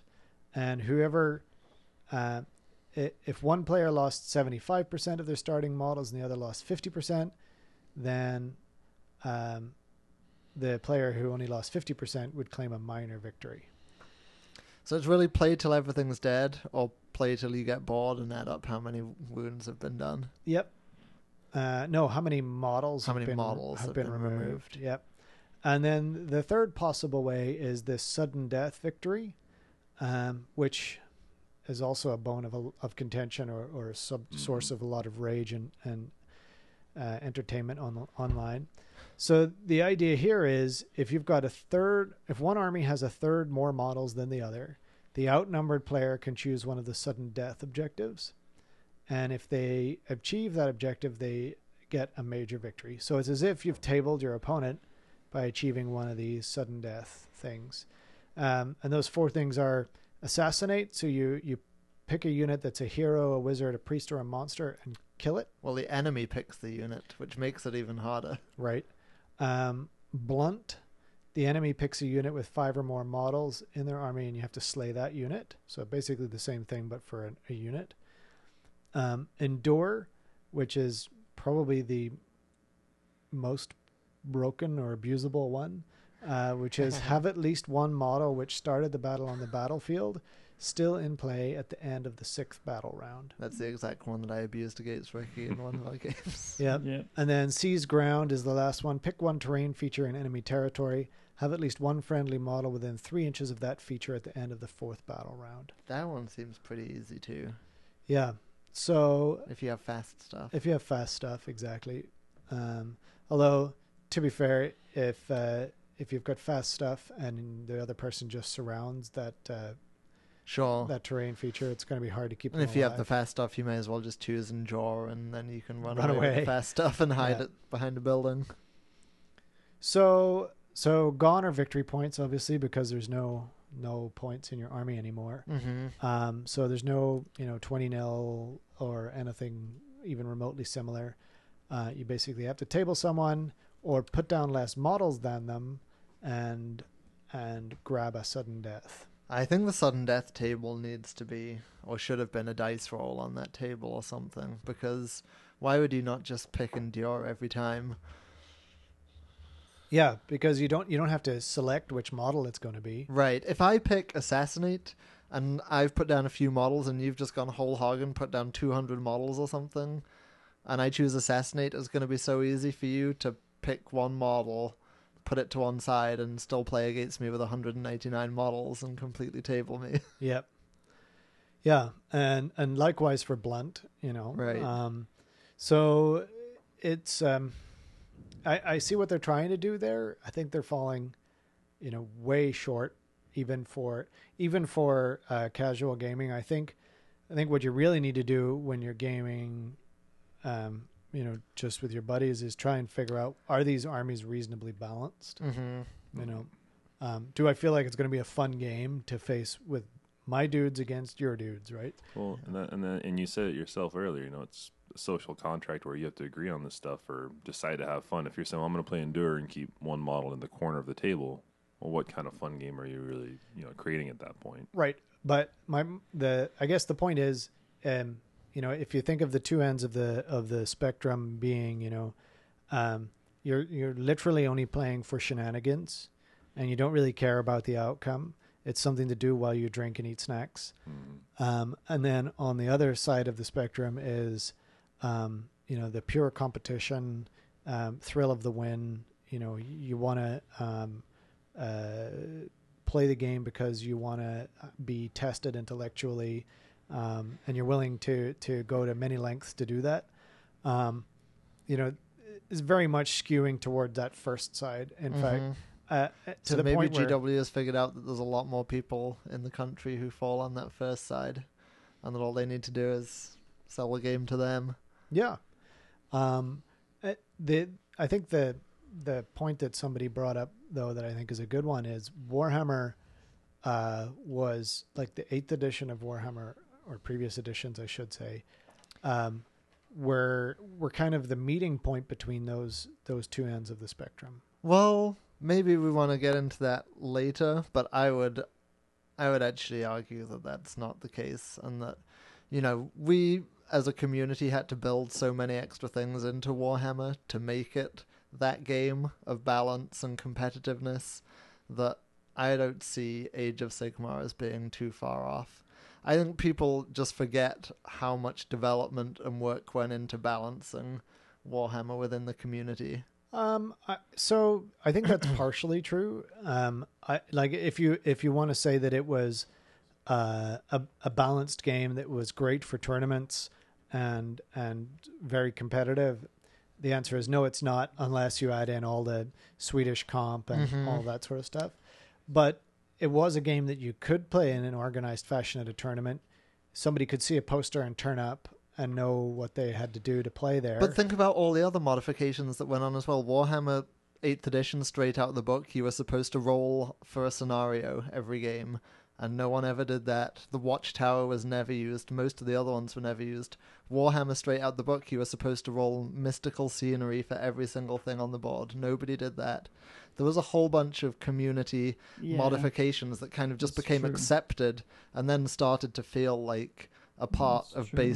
basic Warhammer, but they weren't. We changed it That's a lot along the way, and I think but the same will just for happen with most Age of Sigmar. Most of those that you're saying, Tom, those were omissions. And it's easier to take something out that the community doesn't agree with. So take sudden death out. It's hard to add in things. But yeah, you could just say sudden death isn't in, but it's hard to add things. It is hard to add things. Because then it becomes what that particular person wants their idea of the game Sure. to be. And So I don't think you need to add. You can take out sudden death, take out summoning, and then what do you need to add? Only some composition system. And we already did that with Warhammer anyway when we wanted to play competitively. So Well, let's get back onto the rules. Sure, I think that's a sure. good point. So we've put down an army of some sort. okay, we all Uh, have models on the table. We all have models on the table. Everything's still measured in inches. The game is still played on a battlefield, but now it's any size that's bigger than 3 feet by 3 feet. So it doesn't have to be 6 by 4 anymore. There's also a rule where it says you should decide which of the 7 mortal realms the battle will take place. yeah, I saw that, but then There's no reason for because deciding it didn't that. actually It's just- show. It didn't actually give rules for any No. of Well, those, did it? it says in there sometimes you'll need to know this in order to use certain abilities. So I suspect that'll come with later model Okay. releases. with the new models for Especially when sure. scenario packs start coming out, do I? Right. Yeah, yeah. And then you get to put down scenery, and again they've got random scenery. It tells you how many terrain features to put down for every 2 foot square, and each one should be mysterious. But it's a much smaller table, Right. and the big difference is now that if you don't make them mysterious, all scenery is treated exactly the same way. Right. Yeah. So the difference between a wall, a forest, a building, a river, there are none. Although that's not strictly true, because there is a whole battle scroll compendium for scenery, and in it you have things like walls and fences. So you could put down a wall and fence and just say, we'll call it scenery, so you just have this random table ability. Or you can say, we'll use the battle scroll rules for walls and fences for this piece of scenery, and then it has its own little set of rules. Right. So that's actually not a bad idea if you print some of those out and Yeah, pop them down beside it. exactly. So then there's rules for every terrain kit that GW have released, like Ricky and I were playing with the Death Knell Watch. So that has its own little set of rules. And in those rules, there's the rules for Yeah, and kept abusing it. garrisoning buildings. So it's not, it's very deceptive as to how deep this game is because so much of the rules are on those individual scrolls. Yep. Yeah. And if you didn't know to look for it, Right. So some of the scenery, so that answers the question of around, there was a lot of rage about, my unit gets, so you get a -1, you get an additional +1, to your save if you're in cover Yeah, and that's any terrain. on any terrain. And people were like, yeah, so if I'm on top of the wall, I get +1, but if I'm behind the wall, I don't. However, if you use the scenery scroll for the wall, it says if you're all on one side of it, you receive the benefit of the cover if you're within 3 inches. of it. Right. So they are trying to make it, at least reasonably sensible that way. Mm-hmm. Okay, so that's the scenery. And then you start the battle. There's now 3 ways to set up, and you basically divide the territory in half. Each player gets 1 half. You can decide between you which way you're going to split it, whether you're going to have it be vertical, horizontal, or some. The player who wins the dice off chooses how it's set up. Okay. So you'll throw a dice, winner says, and you can split it into any 2 equal portions. So you could have a big wave shape down the middle of the table if you wanted, whatever Yeah. you want. So if you want to gerrymander your way into getting all the scenery, As long as it's evenly split. It's even. Yeah. Okay. That's true. Warhammer gerrymandering. I Yeah. like it. We're going to redistrict this portion of the board. Yeah. Okay, I'm going to take all the outside edges, and you can deploy in the middle. Okay, so then you deploy turnabout. No, one person sets up their entire. No. One person sets up a unit, and you alternate. Okay, Yeah. that's right. Still the same. And then inside this, sorry, we're on the same, still on the second page here. The general, randomly the rule for the general is there. You nominate who your general is. It has to be someone who has a command ability. No, it doesn't have to be. No. It can be any model. Right. So, and then this is after you deploy as well. So you can deploy and then say, all right, that dude. Yeah. And in fact, Carl Franz, he has a special rule only if he is your general. So their choice of general is actually pretty important. And a lot of models have command abilities, and they only get to use those if it's your general too. So, Interesting. so you can take a whole range of heroes that have different command abilities that might be useful in different scenarios, and then you pick the guy whose one is going to be most useful in that battle. Yep. Yeah, because you're not constrained, right? You know, previously you brought all of your ogres because you had an ogre kingdom's army. Now you can bring some ogres, some orcs and goblins, some whatever you've got painted, whatever you want to play, right? And in 8th, you would write on your list which one was the general as well. Yeah, that's very true. Yeah. So are you restricted at all between order and chaos? I mean, it can't Nope. be There's Bretonians 4 and grand chaos. alliances. Right. And I'm sure almost everyone who writes their own comp system will say you get to pick from one of those One grand of the 4, alliances. yeah. But in the actual rules, there's nothing It doesn't have saying that. anything that says Yeah. that. And that's what I've seen so far. We can talk a little bit about comp systems Sure. that I've seen so far a little later. Towards the end, yeah. Yep. So then we covered off the victory conditions already. Mm-hmm. There's also a special rule, like if you won a major victory in your last battle, you roll a dice and you get a bonus for the game. That is just the weirdest, dumbest rule on the whole Well, sheet. I think it's fine if you're playing with the same opponents. I mean, No, you it's do not, this, because you like- just beat somebody and then you get a get a bonus to bonus. beat them again. Yeah. Oh, I finished sunshine. Just classic Has to reward be the a winner. major, Yep. Yeah. Yep. Okay, so then on to the meat of the game. You play in rounds. Doesn't tell you when you end, other than when you decide you end or everybody's dead. So there's 6 phases now. First is your hero phase, that's where you cast your spells and use any of your command abilities or heroic abilities. Then there's a movement phase, then shooting, then a charge phase, then the combat phase, and then a battle shock phase, which is equivalent of or similar to break tests or panic tests from the previous edition.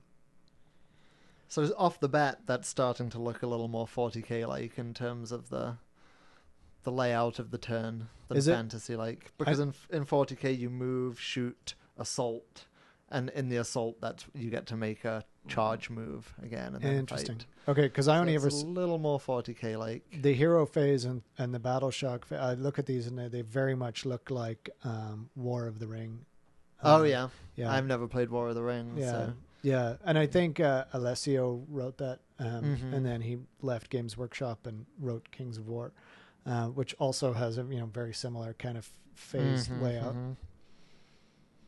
So the hero phase, we talked a bit about that already. You use anything that says is to be used in the hero phase, which is spells, any hero abilities that kind of trigger in that phase, and you can use your general's command ability. Then movement phase. So let's talk about magic. Actually, seeing we're in Do the you hero want to phase. talk about all the phases first and then go into Okay, particulars, or okay. just talk Yeah, that about the... works. We can get into the particulars of the hero phase if you want now. Oh, I don't care. I like the hero phase. I think it's a nice addition, Yep. and it leads to some of the kind of more strategic elements of this game, which is there's a lot of kind of bubble abilities and think range-based it's the one abilities. phase that doesn't scale well. Yeah, because that you could be only true. get the one general, command ability. and that just to me like, it kind of feels like Magic in 8th, where it was still good, but it just didn't really Gets scale less once good. you get past a certain point. Like, It's true. and especially with your general, the Inspire only, like Yeah, you can inspire my, one like, unit each time. Starsnick is 10 inch, so I have a tiny little bubble. So if I have a huge army, I'm not getting to use that, Right. It feels, to me, that's the part that just feels like it was just- Sure. It can feel... It yeah. probably feels about right in a kind of 60 model-ish game. Yeah. 60, 70, where you're going to have a few units close to your general. There'll be a little tactics in choosing Mhm. which one to use an ability on. But yeah. Yeah. So, there are other units that have things they can do in the hero phase. Sure, there's other abilities, just Yeah. only one command ability. Only one command ability, yeah. Okay.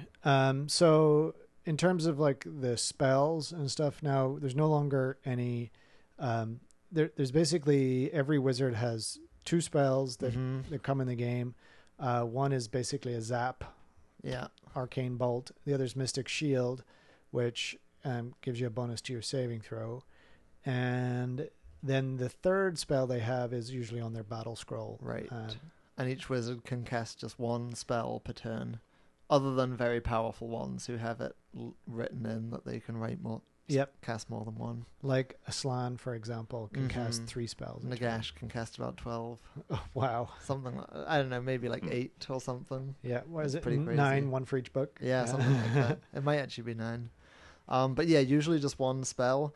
And doesn't this seem like a huge overreaction to the moaning about magic being super OP in 8th edition? It does. Yeah. And, the spells, there's not a lot of drama to them. There's not. I think they're both fine, and the shield one in particular can be very useful. Yep. In a lot of different scenarios, but it's lost a lot of that flavor that came in the magic phase. There's not much drama. There's no tension really, right? You're trying to cast a spell. It goes off on a 6. You roll 2 dice. If your opponent has a wizard within range, they can try and unbind it. Although what we discovered is you generally don't have a wizard in range most of the time. A lot of Because the you're time. generally keeping your wizard a little back to cast with. Yeah. And then your opponent's going to have their wizard where they're not in range of getting charged by a bunch of people. Yeah. So you hardly our ever last get game, to I shield. didn't really have that issue because Oh, you've had about 12 wizards, though. well, 4, 3. I had 3. It was just 3. That's the nice thing though, is that if you have a bunch in your collection now, if you are those people who took the time to paint all 8 wizards from like an empire, from one wizard from every school, they can throw all 8 of them down and now actually have the whole college there. Yep. Throwing some spells around. It's kind of fun. Mm-hmm. And when you have that many, who cares if one gets killed, right? That's Yeah. true. And some of the fighty units also have the ability to unbind spells. Do they? Yeah. I didn't see that. Yeah, I remember reading it on one of the characters who was like a really Okay. really fighty character, could also unbind spells. But So isn't, none of the spells are like totally game changing. So No. if you can't unbind them, not a big deal. Yeah, it didn't feel that way either. Not Not really. a big deal. Like you might get a couple mortal wounds off, which is, Yeah, not- It's So- fine for doing the last couple wounds on a monster or something you just Mhm. want to take off the table. But yeah, an immortal wound is one where when you wound, there's no armor saves. You don't have to No, hit. you don't have to wound hit. or- Yeah, Or it's just kind of Save. automatic wounds. just an auto wound. Okay, so movement phase then. So you move, whatever the movement is on your battle scroll, and then you can't move to within 3 inches of any enemy model, so you stop whenever you get there. And then if you want to move more than that, you can run. If you run, you can't shoot or charge later. So you roll a d6 and add that on and move that many inches. So that's what happened in the pit. Other than that, if you're within 3 inches of an enemy, you have to either remain stationary or retreat. And if you're flying, you can fly over the enemy if you want to, as long as you end up more than 3 inches away. It kind of sucks that if you retreat, you can't shoot that turn. Or charge. Yeah. Well, charging is kind of to be expected if you're retreating. You're probably not going to charge right back in, but you'd expect, armies like Wood Elves or something would really want to be doing that retreat and shoot. You just have to not be three inches away. Right, but this is something that allows you to escape from combat when you're in it. Yeah. Because there's nothing saying you're locked in combat anymore. So the retreat means that you've run in, beat the snot out of me. I would want to move back especially if I'm missile troops and then launch a volley at you. And it seems like that should be a thing you can do. Yeah. Yeah, unfortunately it's not. It's not. But at least you can get out of combat now. Yeah, you if can get out want of to. combat. What I think this lends itself to, right? You know, a lot of the movement phase so the movement phase that we're used to was where, 80% of the strategy was. Mm-hmm. You know, a lot of it was you've got big units. Where do you place them? How do you maneuver them? How do they reform? What's in their charge arc? You know, all of that stuff is just gone. So now we have to look at, well, where is the strategy in the movement phase? And I think this is part of it. You know, if something is like, I could absolutely see like a big long line of throwaway troops being able to block charges, because now here's my throwaway troops in front of you. I want you to run into them. And Oh, you then, mean fanatics? Sure, will waste all of your movement just circling around them somehow. So Yeah. I think they're still redirecting to a degree, or at least tying stuff up, Yep. chaffing. Yeah. Yeah. I think there's a lot of chaffing or tar pitting that can be done.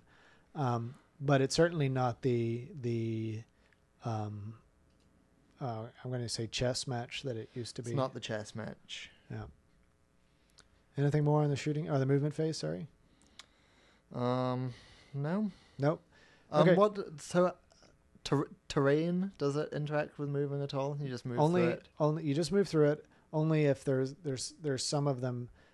Say if you move through this, bad things happen. But isn't there something as well where you literally have to, if you're going to go over a wall, you have to measure the vertical distance it would take to go up and then down the wall? Yep. You have to do that. Yeah, that's right. Because it says that you can use your movement to move vertically as well as horizontally.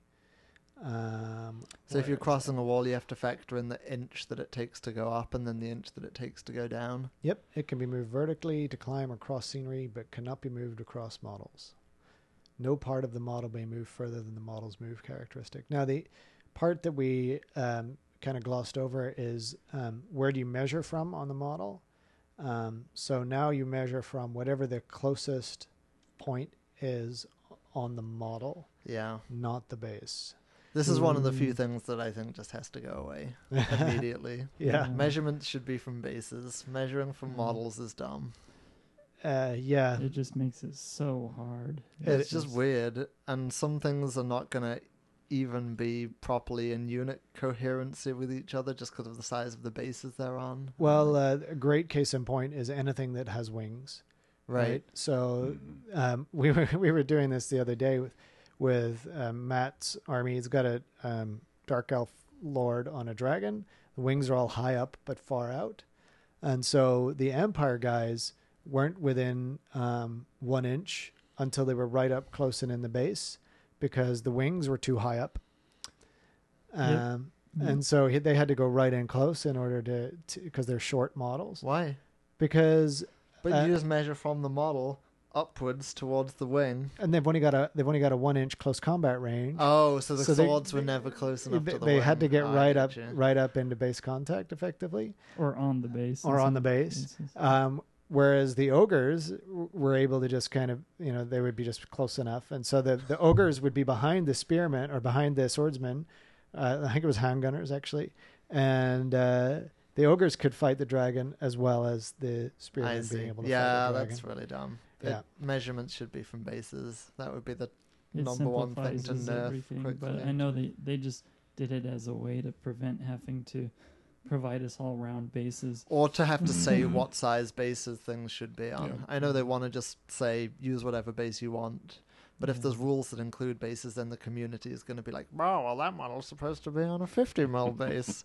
It's not that bad. I mean, that's what Swedish did anyway, right? They had a complete list of all of and Masters did it too. Here's all the bases that your models must be on. Sure, but I like the flexibility to put your model on whatever base you want.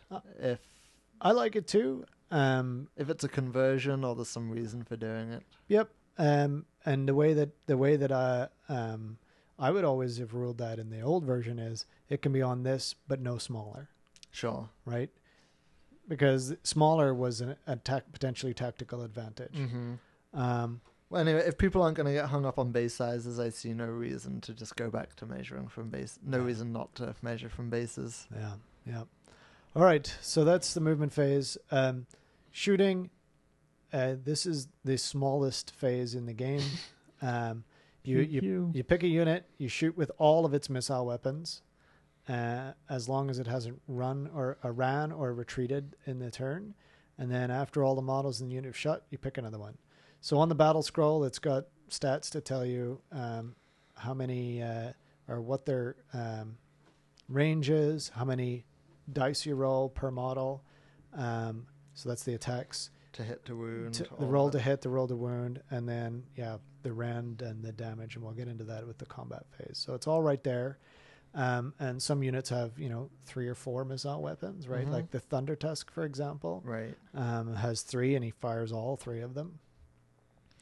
And then you have the charge phase. So before you charge in, you shoot at your enemy that you're going to charge into, which to me makes a lot of sense. It does, and it's the same in 40k as well. Right, Jesse? That's what happened in 40k? You move towards somebody, you shoot them, then you charge them. Depending on the weapon category, yeah. Okay. Every weapon's got different rules. Some you can't assault. I after think the you've weapon shot. rules alone are half the size of this rule book. So. Yep. Okay, so charge phase then. So this is where all the action seems to happen in this game. What did you guys find with the shooting phase? Was it awesome? Was it awful? Deadly? Not deadly? How did you If you find choose it? the right models, it's freaking awesome. Yeah. It can be I deadly. don't feel like I thought that on paper the elf shooting, like wood elves, looked pretty good, but you hit on 4s, so there goes half of them. You wound on 4s, there goes the other half, and then playing Tom, everything had a 4-up save. So I was maybe getting 1 wound through, Yep. 2 wounds through. So you got to have that weight of numbers, right? Again. Yeah, you're gonna. I mean, really, if you want to play an elf and shoot, you're gonna have just tons of it. Yep. Because you don't get those things like, and there's rules where like once per game you can say I have Rend 3, things Yeah. like that. But it's still, Mm-hmm.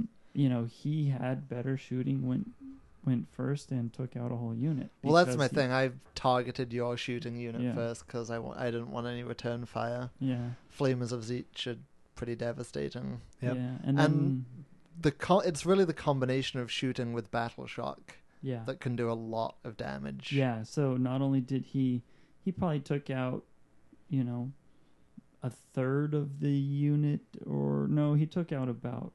There's about 8 guys, probably. Yeah, you probably took out of about 20. 8 out of 20. And then I lost almost that many again. No, down to 2 models after Battle Shock. Wow, So something it like was, that. and so, a unit of 20 goes to 2. Yeah.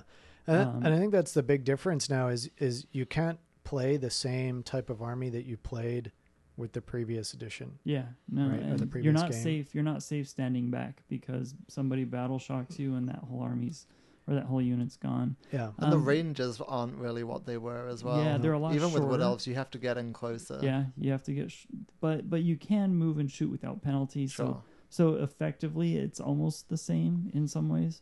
And the fast cab can run and shoot, which is Mhm. nice. With the goblins, we used Doom Divers. Yeah, I think I hit less with them. they were now. pretty underwhelming. Yeah, I hit less with them because they just hit on 4s. So Yeah. 50% of the time I'm not hitting. Well, yeah, we Um, found the same thing with cannons. Yeah. It's like he had an Empire Great Cannon, shot I think in three turns and did nothing. Well, that's great, right? That's what we've been wanting all along. But it did nothing to the point of being pointless, Yeah. right? Yeah. You just need to. and even the different- Iron Blaster, same. Yeah. Yeah, and I mean, to be fair, you're not paying points for them, so you're going to have them there anyways. But yeah, they are a little like War Machines. Doom seem not so Divers good. was like, I think it did D6 hits now. Isn't that what it was? I think, Doom Diver was like D6 hits and Rend 1, something Yeah. like that. So really kind of crappy. My Bow Boys still, I think, shot once or twice. They but did still, okay. They were never did They were anything. wiping Fives and fives, Marauder probably. Horsemen off the table. Yeah, but they did that in combat with a Mangler Squig to help them. Mm. And I you know what? I didn't even remember to shoot them in combat, did I? Because Yeah, that's a good segue. Let's go right into the charge phase, which is going to lead to combat. So I do think having that phase is important, though. I think having some shooting is really important in the game because it's the one thing that can prevent you feeling like you have to just get into a massive melee in the middle of the table to be kind of strategic with the shooting, picking your targets. But I think you have to invest in it in a different way, right? It used to be, you could take those small units of wood elves and go pew pew pew pew across the place. Now I think, reading the wood elf rules, you want to get that bonus they have a bonus if you have more than 20 models. Sure. So you're going to take a 30 model unit, right? With all the archers, because everyone in that unit's going to be able to shoot. And it's creating a different feel and look for the force. Yeah, maybe just take a few units of speedy horse archers and just use them to pick off the occasional unit. Yep. Rather than making shooting the core. Yeah. Thing. It's a very different feel to the game. Sure. Okay, All so right, charging. So any of your units that within 12 inches can make a charge as long as they haven't run or retreated. And you can't do it if you're within 3 inches of the enemy. So you pick a unit, you roll 2 dice. The first model you move must finish within half an inch of an enemy model, and then you can move everything else after that. So what is going on? Never mind. I don't even want to know. Just pause it so I can show you guys. Sure. All right. Well, that's fine. I'll edit this part out. I'm just browsing Thingiverse. I was showing Jesse like 40K stuff I could print on the 3D printer. Yep. And then Foreskin and this guy pops up. Foreskin Restoration restoration prosthetic prosthetic device. device. Wow. I saw like this whole 60 Minutes thing once about this nut job guy who was like, he felt like his life was destroyed because his foreskin was removed. I mean, I get his point, right? I mean, he felt like he never really had true sex or anything like that. And so he was on this like one-man personal To campaign reinvent the foreskin. to try and he was like, he had some prosthetic thing like this. Maybe he's the one that designed this. I don't know. where you basically stretch the skin of your penis back over until you just keep stretching it. Until it's a foreskin again? Until it's a foreskin again. You regrow your foreskin? By stretching it. Wow. Yeah. And so we just saw that and we just started having a giggle. Yeah, That's pretty a cool good. space orc model. That's a cool space marine. Oh god! Oh god, fake foreskin. Push that around on the table. Okay. All right, right next to 3D printed Pokemon. maybe you should just leave that one in. I might just leave that in and just keep going. Okay, meanwhile, back in the charge phase. You can't go straight from prosthetic foreskin into the charge phase. That's exactly where you go with prosthetic You foreskin. got to shoot first. No, you shoot after, surely. Okay, so, yeah, you charge in with all your units. There's not a whole lot to it. How did you find it versus, the previous? It's entirely different. Well, this combined with how combat works makes it entirely different. Because it's not all about just hammering as many units into a single target as possible anymore. It is. You don't think? You It think? is. Yeah. I think I you feel have to like- kind of feed stuff more gradually over a few turns. Well, I don't feel like true, making all of your true. charges at once anymore is the True. right thing to And do. you can't. It's weird because it used to be initiative order, so there were certain things that you knew you could throw in, Mm-hmm. and didn't matter. You were at least going to get to attack with it. Now you can't really count on that. You can throw stuff in, but you don't want to throw in anything that would still priority for you. You're like, Right. I only want this one unit to attack this turn, or anything else that I throw in is probably going to get killed before Sure. I get to attack, so you don't throw stuff Like, put in. it this way, take this example. Like, I have 2 chariots. In 8th edition, I'm always looking to charge those 2 chariots into the same block at once.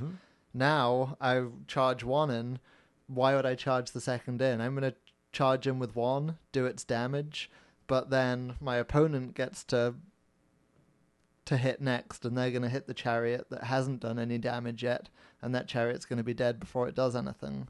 Yep. So why am I not just going to send the one chariot in? That's what I'm going to do now. Yep. So there's just slightly different tactics in terms of Yeah. managing the Yeah. multi-charges. Yeah, so really what you're trying to do is create waves of Mhm. charges. I think so. That's going to lead to weird games, I think. Mm-hmm. If both players are trying to control the waves of Now, charging. Aiden, not everything that's different is weird, Well, okay? and the thing is, but that's true in some cases, but I still think the vast majority of the time it is going to be. Big pile. I have 3 Maybe. units of goblins. If I throw them all in there, Sure, I guess if I have I 4 murder- chariots, I may as well I charge them all murder. in I and hit murder with with 3 the of them. first unit. He might throw a bunch of wounds onto one and battle shock them. Who cares? I pile in with the other 2 after I've done some damage, and there's not much that he can do about that. So maybe Yeah. focusing on one unit still with a lot of charges Uh-huh. is fine still, but you don't want to be making multiple charges on different units across the table, Yeah. because then you're just going to have one of your units spanked before they get to do anything. Yeah, and I noticed that too when I was like, I would throw in a mangler in one spot and then another unit that I didn't really care got in there. Mm-hmm. But I was throwing them in there to start getting them into combat, and I was like, oh crap. So I either have to let him do a whole bunch of wounds to this before or lose my mangler, and I need that mangler to do damage. So it became like, well, I have to pick that, and I shouldn't have even thrown them in because they're just going to get murdered by the Blight Kings before they Right. get to go. So I think there is some stuff, but in general, you're probably going to, well, at least I'm just going to throw stuff in. And I think what that lends itself to, and this is true in our game, is you end up with contiguous combats, right? Where Mhm. depending on how the armies are laid out and how many models you've got on the table, very quickly you can have 7 or 8 units involved in one long snaking combat. Sure. That's I think possible. that is a product of poor terrain placement. If you I ask think me. it's also a product of the fact that we've just picked up an entirely new game and Yeah. don't really know how Because to play it yet. in our games, we had stuff kind of divided up into alleys, and there Yeah. was definitely some stuff happening way over here, some Mhm. stuff happening here, and some stuff happening over here. And so, and none of them really merged together. And in fact, I cleared out one flank, and I was still far enough away. I couldn't get over to really support in time. And so I think that if you end up with just everything in the middle of the table, it's probably because you guys were just thinking 8th terrain. You weren't actually just placing terrain down and dividing it up. We followed the rules, and that's Yeah. how it ended up. But we Yeah. did also have everything on square bases and movement trays because it's our Yeah. existing armies. Okay, so and that's something worth pointing out. Actually, we didn't talk about the units now. They're effectively all like skirmishers from the old edition, except they have to be within 1 inch of another Mhm. model in the unit. So I feel like this is another reason why it has to be something you just play with your friends, because if you were trying to win, there's how frustrating conga lines and some of those reform tactics were in the previous edition. Mm-hmm. There's certainly room to do weird things. Again, I'm going to use that word because I don't know necessarily if they're going to be advantageous or not. But let's say I have a unit now of 60 models. Now, if they're all on bases that are 1 inch wide, then I can have 1 inch between each of them, then I can cover 120 inches of space in a single line with those models, right? So I could create this snaking line of models that could easily I'm saying, okay, well, I can charge anything I want to charge because, this whole thing, and I put this one line of slaves between you and me, and then I can control how the combats are going to work, because apart from flyers, obviously, but first you're going to have to hit my slaves. Right? Sure. But I don't see... I mean, I'm going to do so much... Those slaves are going to evaporate.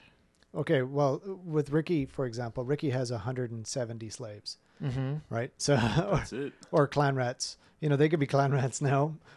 So here's 170. And Sure, but again, assuming we're working with some kind of comp system in place. that's where we're going to have That's to not get to. just... Right, okay. Okay. So I'm making all of my arguments assuming that we're not just throwing down everything that we have available to us. That's fine. Okay. So on to the combat phase. We talked a bit about it, but let's kind of just go into it a bit. So there's 2 steps to it. First, the player whose turn it is picks a unit to attack with. Then the opposing player attacks with the unit till you're done with anyone who could be in combat. So step 1, when you pile in, and piling in means you move each model in a unit up to 3 inches towards the closest enemy model. So eligible units to attack are anything within 3 inches.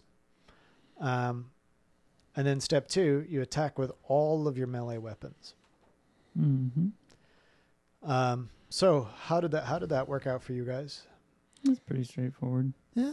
The I mean, piling in becomes such a mess. It does. That's the trouble with the 8th style Horde armies. Yeah. It's a mess. And it's It looks crappy. I thought that those armies would be gone, and I'm suspecting with the new releases that they do, they will be gone. I think so too. I don't see them releasing any more Horde style armies. No, but the compendiums, of course, now still give you rules for having, greater than Right. 20, greater than 30. So I greater think than even 40 like models. Skaven going forward, the focus is going to be on the Storm Fiends and things of that Yep. nature. The big models. Yeah. Yeah. I have a feeling you're right there.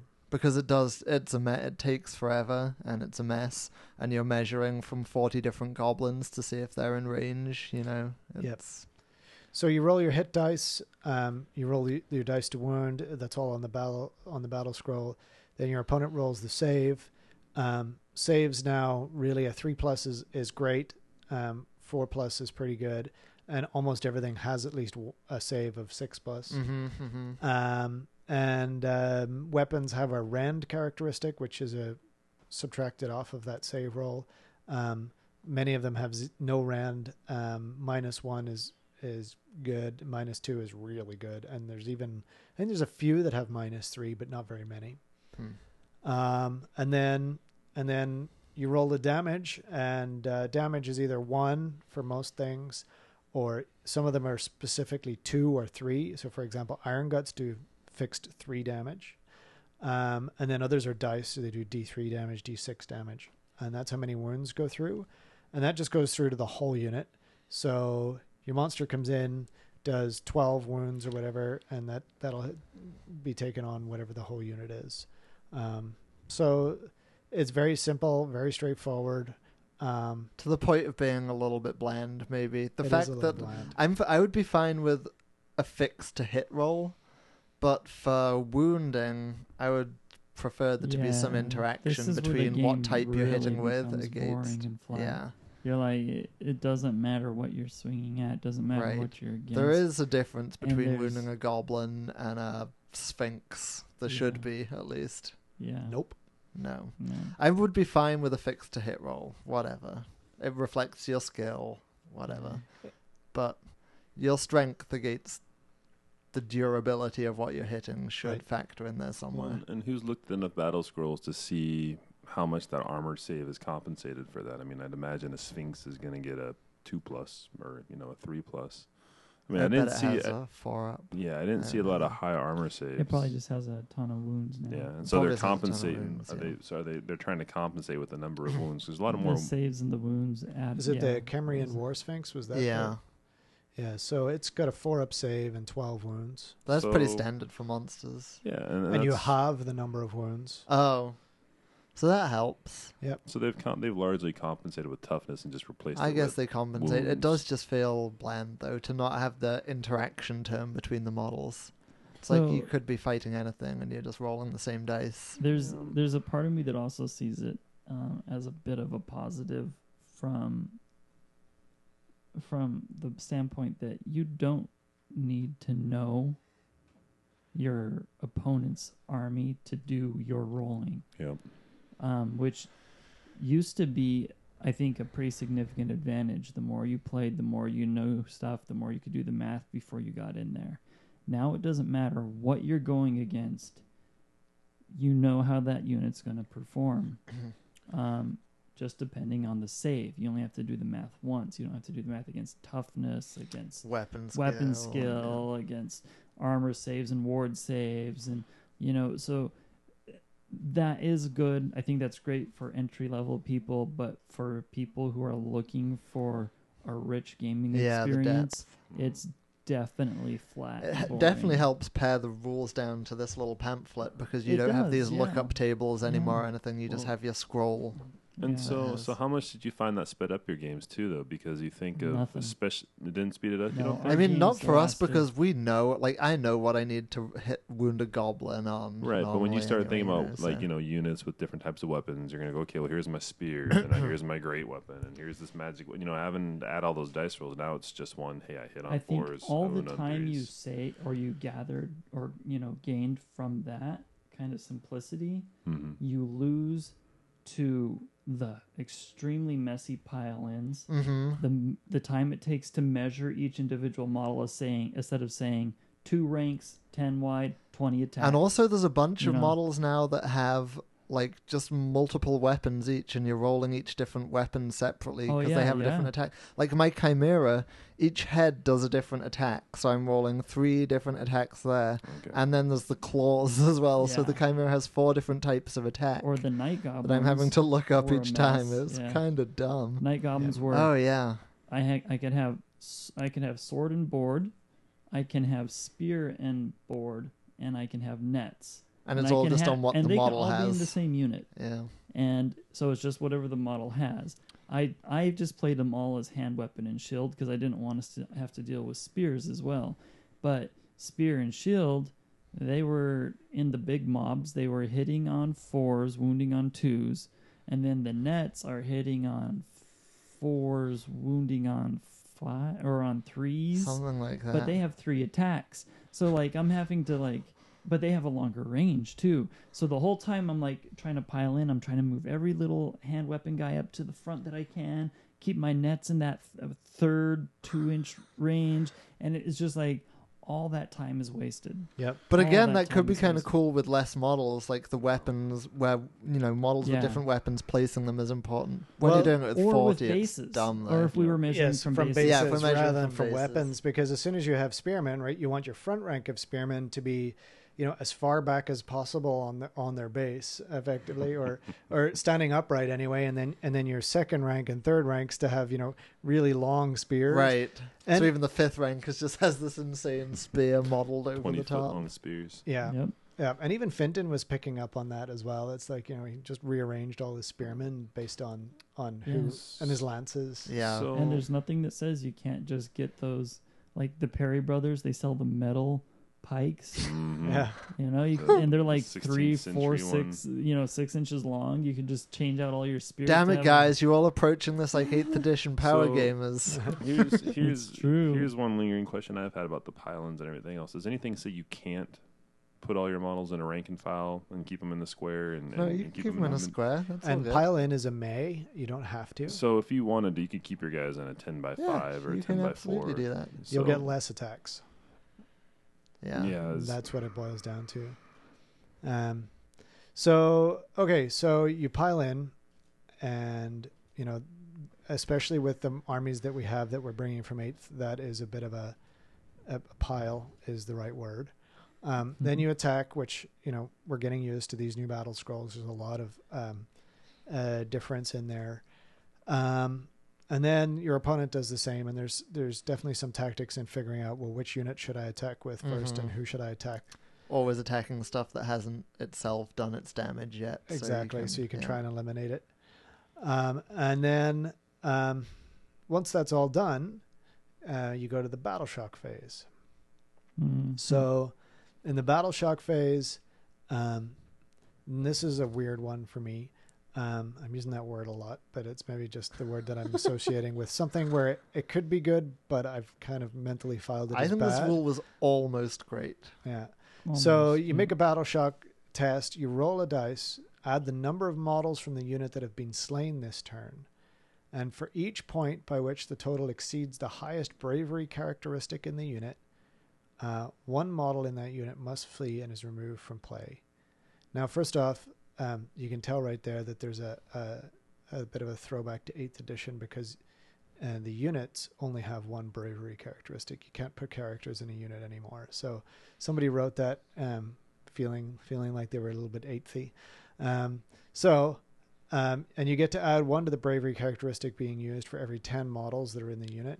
So big hordes obviously are braver. Which is kind of like your rank bonus. Yeah, all that. exactly. So how did you guys, what did you think? This is almost great. I think if it was both instances of models were replaced with wounds, then this would be awesome. Like for every wound you take, you add to the dice roll and compare to your bravery and then lose a wound. Yeah. But having it with models makes it kind of ridiculous because, you know, you have a unit of trolls, let's say they have 4 wounds each, probably they're not taking a battle shock phase, a battle shock test. Yeah, Whereas I also the single- love that though for single model monsters. So it's like it's a good and a bad thing. But Maybe. Yeah. But Yeah. goblins, you've done a bunch of shooting damage and now they're just losing another 10 models immediately. Which was really frustrating because you're like, yeah, I just wish that it wasn't quite as many. Now, to be fair, we forgot that we were supposed to. Or Yeah, we weren't Tom adding. never. I hadn't read I the conveniently rules, forgot that and, you weren't I supposed didn't- that you were supposed to add. And so at the very end bonus. of our 3 games, he's like, "Oh, by the way, you're supposed to add 1 too." And I was like, "You dirty." Yeah. But even so, that still wouldn't have saved me that much. No, because if but- you're losing 10 models, it doesn't Yeah. matter what you're adding to it. The chances Right. are you're gonna. yeah. Yeah, and I found that as well. Like with my Mornfang cavalry, basically became Mornfang used to be, a calculated risk, right, in 8th edition because, while they hit really hard, in a prolonged combat they weren't good. Right. If they got charged, they weren't that great. And if you were outside of your leadership bubble, you were hosed, right? Because they're only leadership 7, and there were so many points invested in that unit. In this, they've got a 4-up armor save, which is fantastic. If you roll a 6 while you're making an armor save, it does a mortal wound to whoever hit you. Oh, that's And the. they've got What? and they've got 6 wounds apiece. Broken. And so I charged in against They just want to keep that Mornfang sales up. his Manticore. They're like, they've been doing so well for years. Let's just keep that going. Charged in against his Manticore and killed it, and the Hydra and killed that, and didn't. I think I lost 1 model, and then they've got Bravery 6.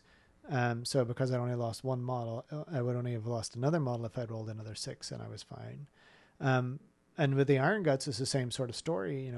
4 wounds apiece. I never had to take a battle shock test. Mm-hmm.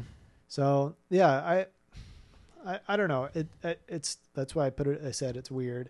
I think it's got potential to be really great. I don't know if I think it has potential, and I think it's a nice, simple way of combining all the things that we used to do for, like panic tests for taking casualties from shooting, break tests from combat. It kind of lumps all of that into a single mechanic for just losing a bunch of models who are, got freaked out during the battle. Kind of combines all that into one. Yep. I think it's neat. I don't like the whole model thing. Okay, so there is one more page of rules, but we've kind of covered all of them based on, it's the attacking rules, it's the wizard rules, mortal wounds, and cover. We even talked about all of We those. didn't cover the We most didn't cover important the most rule. important rule, though. No. Always pretend to ride an imaginary horse. No. That's the most important rule. So the most important rule is you roll off if you can't agree on something. So they've kept that in there because, there's a lot of holes in these rules. Yeah. So, the imaginary horse thing has come up because in the compendia, I'm not sure. In those scrolls, there are a lot of humorous rules that are kind of a nod to the history of the army or the unit in particular. Player interaction rules. Yeah. Some, like, you get this special rule if your beard is bigger than your opponent, or I win. or your mustache. I win. Yep. And Or if you're, I think there's one if you're bigger than your opponent. Really? Jesse I think there wins. is. Jesse There's wins one that for if you're younger. younger. Finton wins. Yeah. Right. You know. Yeah. So there's a lot of if you talk to your models or make an imaginary horse. Or there's a noises. vampire one where if it's at night or you can't see the sun, you Yeah. get a You special get a rule. bonus. You I can know. only play at night, guys. No, I think it's freaking awesome. I like I'm them. just gonna I go do. out there and say that. I do, and because you know what? Why I think, not? Why I the think crap it's not? funny because I don't think anybody's gonna say no, you can't use that rule. Right. But when you do get to use that rule because you are meeting that criteria, you're gonna be like, well, I get to do this, and it's just gonna be kind of goofy and funny. But like otherwise, you're just gonna let people do it anyways. Like if I go up against somebody who just has a scruffy little goatee, little mamby-pamby thing, then I'll, Wimpy little beard. a wimpy little beard, I'm still gonna let them re-roll their What? thing. Why are you gonna let them reroll a thing? They don't meet the criteria. You're right. I won't let You them. won't let them. Because if they've grown out a little goatee, they're going to be getting those rerolls against 90% of the people in the room. What if they're You wanna- what if they're wearing a fake beard? Do they get to roll it then? If somebody brings a special dwarf Oh, fake yeah. beard, then I have to I'm sew going a, to say that's I have legit. to sew a hood just so I can use the thing that it's only on a formation though, so I probably will never play it. But There's The a- biggest there's a hooded complaint one? yeah, I've if I seen wear about if these I wear a is that hood, they're immature and it's just silly and it's not serious enough for this game that we're all super into. Well, we're pushing around goblins. Yeah. exactly. Come on. Yeah, I have Whatever. no problem with It's the a silly rules. game in the first place. It's so Yeah. silly. I think it very much again aligns with this is something you play with your buddies. It is fun. It's silly. You drink beer. You have a laugh. It's not the sort of game where you spend hundreds of dollars flying to another city to spend the weekend playing in a competitive tournament. Right? You wouldn't fly to another city to compare your beard to somebody else's. And No, I can do Roll that. I can dice. do that online very easily. I win. Yeah. Mm. All right. I'll take just as no. I'll take on anybody. Bring it on. Bring it on. So overall thoughts then. That's the game. There's been a lot of there's obviously there's 15 or 14 compendiums of scrolls to go through and all of the special rules. Typically models have between 2 and 5 special rules. Sure. I They all- love the special. And some of the, I like, the special rules are great. In a yeah, lot I of haven't read cases. all of them. No. I've read the goblins. I didn't even bother reading the orcs because who cares, right? But I read the wood elves, the goblins, and I've read about halfway through the dwarves, and I feel like they did really well. I like them. I think so the too. thing, I am super super sad about dwarves losing the runic system. That was something just felt so amazing to dwarves. Well, we've lost all kind of We've customization. lost, we really, have, so. we have. I mean, that's true of everything, but still, it's just I miss that. I So, miss that. ability. that is my main complaint about the game is it is now a game that feels to me like a board game. I bring my components, I turn up and play. There is no meta game. There's no game within a game, right? But And you don't think in designing your army that you're going to show up with? why? You don't mean painting your army. Your Painting collection. That's what you mean. I'm approaching this only from the perspective of I think there is, either I'm playing a friendly game and we're going to set some nice simple composition rules among ourselves, or I'm going to play competitively and there'll be a more competitive comp system in place, exactly like we had to do with 8th edition. I don't think that's possible. Why? The Age of Sigmar rules are too vague. There's not enough specificity in there. There's no way to control. You can make the most competitive list in the world, and I'll be like, that's a great list, and I'm going to add 50 more clan rats and 50 more clan rats and another hell. There's nothing that limits the size or scope. But that's of the what a game. comp system would do. How do you Look comp that? at- You're starting from I You think just- he's talking about it like an actual composition. like an actual, as there'll in be points a per point model. score. Look at how elaborate the Swedish system is. If they can do that, we you're can easily essentially just put a making point 8th score on edition with each. slightly different rules at that point. Sure. 8th edition already has point values and a very good comp system that's finally getting a chance to kind of balance things out since nothing new is being introduced. Why not just play 8th at that point? Because 8th is a dead game and it's unsupported. We have this new game and we're just looking for a way to play competitively in it. So why not ship over some of the mentality from 8th? I think you're totally. I mean, you can't. I don't see the point if you're going to take the Age of Sigmar rule system and completely retrofit it so it balances competitive gaming. That makes no sense to me compared to just taking an already fleshed out, robust game system. That's gonna die. There's no way to keep 8th alive. How is it going to die? Because nobody knew's gonna play. Nobody knew is gonna decide to play a dead game. I think plenty of new so people. The community just goes. How many new players do you really know who just started Warhammer for the first time and played in tournaments? So unfortunately, we do know some of those guys. Because Ronnie, who down in Olympia, has been slowly convincing people to play Warhammer, and now he's like, God damn it, they just released a totally new game that's going to bone the whole community down there. What's to stop? I mean, you're going to find Age of Sigmar players who are playing Warhammer and go, oh, you like Age of Sigmar, and that's great. There's also a more advanced rule set for the more competitive players. Yeah, but you got to have everything on square bases, and this is the thing is that the model set for Warhammer will go away, right? They've currently got them for sale, but I think within 2 years, any of the models that are for sale today will not be available. There'll be no goblins, there'll be no high elves, dark elves, none of that stuff. There'll be completely new ranges. They've got these 4 factions. They're going to release models for these 4 factions, and that'll be it. I just don't see ever using these rules to make a competitive rules system where you can actually host tournaments and everything else. I mean, it's not built for it. And I feel like Games Workshop's actually gone out of their way.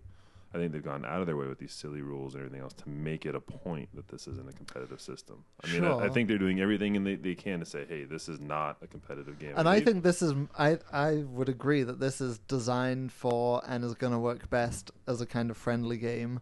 And in that game, you'll have some very simple way of kind of approximately balancing it. All I'm saying is that if people, for that very competitive crowd of people who are bemoaning the loss of 8th edition and saying that there's no way to turn this into a competitive game, I would say it's just as simple as 8th edition to turn into a balanced competitive game. If you look at all the work that's gone into changing the core rules and the composition to make 8th competitive. So you have to look at, like, Swedish Comp was, a group of a half a dozen guys getting feedback from a larger tournament community who played the game for, over the course of several years. And every time something new came out, they worked hard at it for months to balance it out. Now you're starting with Age of Sigmar. You've wiped everything. You've wiped everything clean, and you don't have a baseline. That's the thing. 8th edition gave us a baseline to work from, and we don't have that. You've no baseline, and beyond that, you've no idea what's coming, right? At least with the army releases in Warhammer, you're like, okay, well, we're getting a new Dark Elf book. You knew that here was with the old Dark Elves. Here's the new Dark Elves. Well, we've got a baseline even for how we comp the old Dark Elves, so we can start from that. It's a lot of effort. I'm not saying it can't be done. I'm saying that it's a lot of effort. I'm sure that people will do it. Mm-hmm. I think if you create a comp system for this, then building a list is still simpler than it was in 8th, where you have to build a list against 2 different costing systems. Yep. Your points cost and then your comp cost. If we just if the community just gives a comp score to everything, then you're just, Assuming you were playing Swedish comp, right? We played plenty of tournaments where there was no Swedish comp. Right, sure. Right. As I see it, I talk with a lot of the tournament organizers across the country, and I talk with the masters reps who talk in the different regions. There is no existing tournament organizer who is super excited about organizing an Age of Sigmar tournament. No, I gave up on it because I can't think of any way to even start on it, and I'm not going to, frankly, I'm not going to do Games Workshop's job and try and balance a game that can't be. So if I do organize events, which I plan to, they're just going to be play dates. Yep. I mean, a festival rather than a tournament. Yeah. And which you're probably not going to get as many people, or maybe you will. I don't know. But when people are so frustrated with the game anyways, it's probably going to be no turnout. But anyways, Dude, anything you run, I will turn out for. So there'll will. be at least a half a dozen of us. But I'll bring my collection. yeah, show up with your collection. So here's the thing that, my frustration with this whole thing is, because I'm kind of like bipolar. I like the competitive scene. Obviously, I keep going to tournaments. I like playing in them. I like it when I win. But I'm also just like a complete spazoid. I still play armies that never really do well, no matter what you do with them. And I like to just have fun when I'm playing. So this game appeals to me. It appeals to that one side, but it doesn't appeal to the competitive side, and I don't see a way to get it there. And my main problem with that is this is made by a company called Games Workshop. They're not named Model Workshop, which is what their new mission is, apparently. So they need to change the way they're going to present themselves.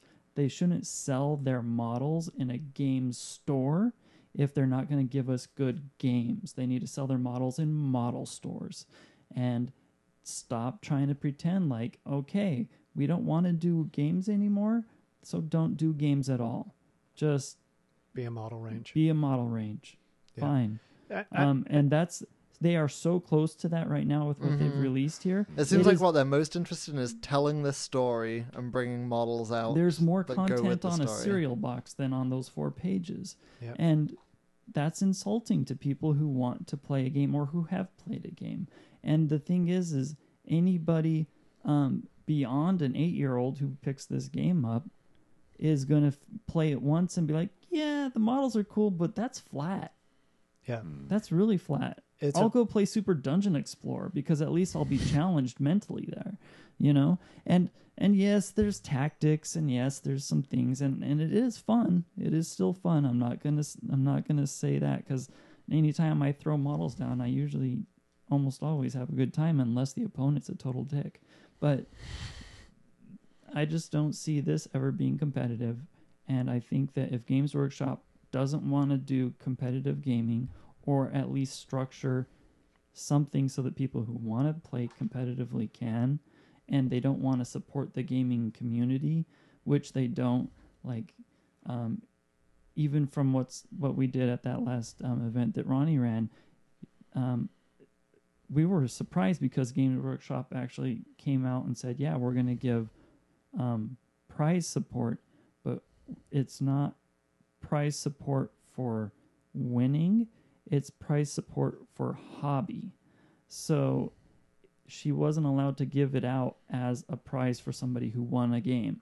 She was allowed to give it out as a prize for, like, a door raffle for just coming in the door, because they don't want to encourage people to actually win with their games. And to me, that just shows that they don't want to deal with it. I got it. I figured it out. Okay. Games Workshop is secretly owned by Ordo Fanaticus. Probably. That would explain so much, actually. But so I just feel like, hey, Games Workshop, going to be a model company. Stop selling your models in game stores. Yeah. And sell them, just sell them online to the people who want them, or sell them in model stores, but drop the pretense of being a game and just be models. Yeah. We'll still buy your models because we love them, but and then stop suing people who write rules to use your models. Yeah. Well, to be fair, they have stopped doing that. What they are doing, though, they're trying to sue the people who are copying their models. And, Yeah. And if that's their bread and butter, Right. fine. I understand that. Yeah. And some people do rip off the concepts pretty blatantly. Sure. To me, the weirdest part is they have this great relationship with Fantasy Flight Games. And Fantasy Flight know how to make games. I mean, their games are fantastic. And Yeah. Fun. there's a lot of the games that they've built for GW have been good. They've licensed other properties. They've made card games, board games, they have their own war game. I don't understand why, if they are really want to focus on being a models company, why they didn't just say, "Hey, Fantasy Flight." Outsource that to Yeah. Fantasy Flight. Yeah, because they did the role-playing games even of like 40K and Warhammer, So anyway, I think regardless of competitive or not, it does not lend itself to mass organized play, For sure. right? Yeah, because even if I do, so say I organize a play date, and I say bring your collection, if somebody who has a collection like me shows up and just starts putting down units, they're going to get through 2 turns, and that doesn't feel like a full game to the person who set up opposite them. Even if they took like the sudden death, they're gonna be like, all right, well, I'm just playing sudden death apparently, and they're gonna spend 2 hours just moving their models, and that doesn't feel very fun. Yeah. So there's not even any kind of like, and yes, I could say, oh, you're limited to a number of scrolls, but that's so relative to the army, or whatever. So let's talk about, Jesse, you mentioned like a potential comp system that was really kind of I mean, interesting. It was half serious, half joking, but there was a lot of conversation on the Warhammer subreddit about, instead of using wounds or anything else like that, they're actually going by the MSRP of the models, and it actually worked amazingly. Because about as effective as a unit is about how much is the unit's going to cost. That's And actually it kind of is quite tongue-in-cheek as well, given that, we all think of GW as only caring about money. It's like, well, fine, we'll use money But as the currency it's in this absolutely game. true, and you're seeing, I mean, especially with the characters going to $20, $25. The last 40K character that I bought was like $35, I think. The new Tech Priest Dominus. It was just absurd. It's but insane. You can buy a whole box of goblins for the same price as one hero. They've long ago, I think, stopped pricing people based on how much plastic it costs or how many sprues you're getting there. I worked at GW when that decision happened. I was a red shirt, and we got a communique from, like, a memo. It was actually typed on paper because there was no email back then, saying this was it was when the Vindicare Assassin came out for the first time for 40K, and it was a really skinny model. It was a metal model. I think I still have it. Really skinny, not a lot of lead in it, and it was priced above any other blister pack. And we got this memo around saying the way to talk about this is to say, well, you only need one in your army, right? And it's not so much about what you're paying for, the content of what you're getting, but the game role. Role that it's playing. Now, and this is, I think, where they're screwing themselves, to Ricky's point earlier. Yeah, they're not a games They're not a company. games company anymore, and now you're Right, just so an this one overpriced has no model more company. value than this one because I'm not playing a game. Well, and that's exactly the case right now. It's like with scrolls being the way they are, it doesn't. Yeah, There's almost like you can go through and say, well, what's strictly better, right? I can look at this. What's the damage output and ability to soak damage of any given model, and then just only go with those. Or you may as well just go with whatever you want to paint and put it down on the table, because you're going to get just as good a game as if you tried to math the whole thing in your head. Yeah, exactly. Because if you paint what you like, and that means you paint more, then you're going to have more models on the table. If you're one of those people who only painted your core because you were forced to, but you did enjoy painting your special or your heroes, just paint those and play those, and you'll all of a sudden be painting more. You'll have more models on the table, and maybe I you'll do like actually the enjoy game. MSRP thing though. It's pretty funny. Yeah, I think it's pretty clever. It's sadly really effective. Well, and here's the thing. Then I'm curious to try it now. Yeah. We should do $1,000 army.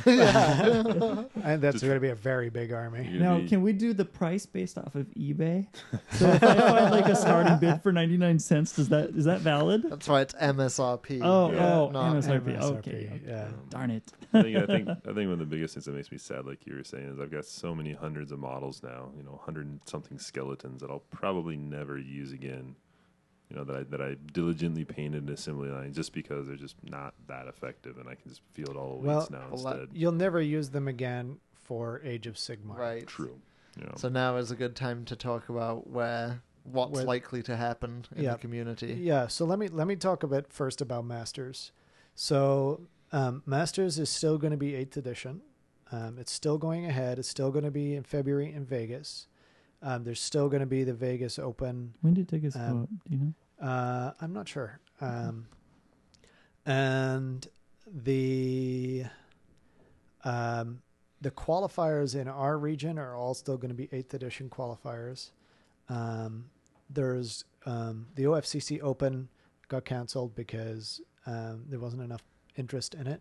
Everybody wanted to play in the team, and with the Age of Sigmar coming out, it kind of screwed things a little bit. But there's still a tournament pretty much every month until the end of the year. Really? 8th edition tournaments? 8th edition tournaments, yeah. So the Canadian guys haven't really got rolling with their tournament scene until like this. They start with Wet Coast almost. So they got a con, which was just one, but Wet Coast was just last weekend, and now all of their stuff is, the Victory or Death. Sorry, I did, and I updated the rankings. All that really changed is that Jim and Shane swapped second and third position. Oh, really? Yeah. So Dale played his first tournament, came second, so he's now actually on the board, but he's got a ways to go. Did I get unseated? Am I out? No, you're still there. Okay, good. Yeah. And so no matter what, I think there's going to be the Painting Masters.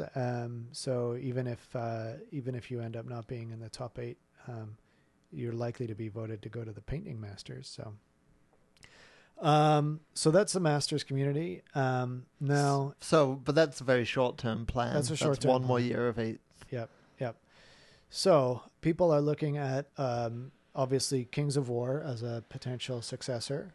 It was written by the same guy who wrote 8th, and it is having a version 2.0 come out in the next few weeks. I've read the rules for 2.0. They're available online, and I would say it is somewhere between Age of Sigmar and 8th in terms of complexity and customization. So it plays much faster, but it's all about big blocks of troops. The big differences that I see are your turn is devoid of interaction with your opponent. So you take your entire turn. You could be on a chess clock. And in fact, they say for tournament play you should be, because your opponent doesn't have to do anything during your turn. And that to me is a turn off, because it's not interactive enough, right? The whole point of these games. They're is still to be pulling social. models off. No, right? you don't pull models off. You leave the models. What? The models stay on the movement tray until the entire unit is wiped out, and you mark damage on it. Oh. But I like that. That's cool, because then you can have really cool bases with scenic stuff in there and dynamic poses, and you don't have to re-rank after every game. That I really like. There's really no reason to have individual movement trays at all in that game, correct? Individual bases. Individual bases. No, not at all. It's just one big. Yeah, one big movement tray.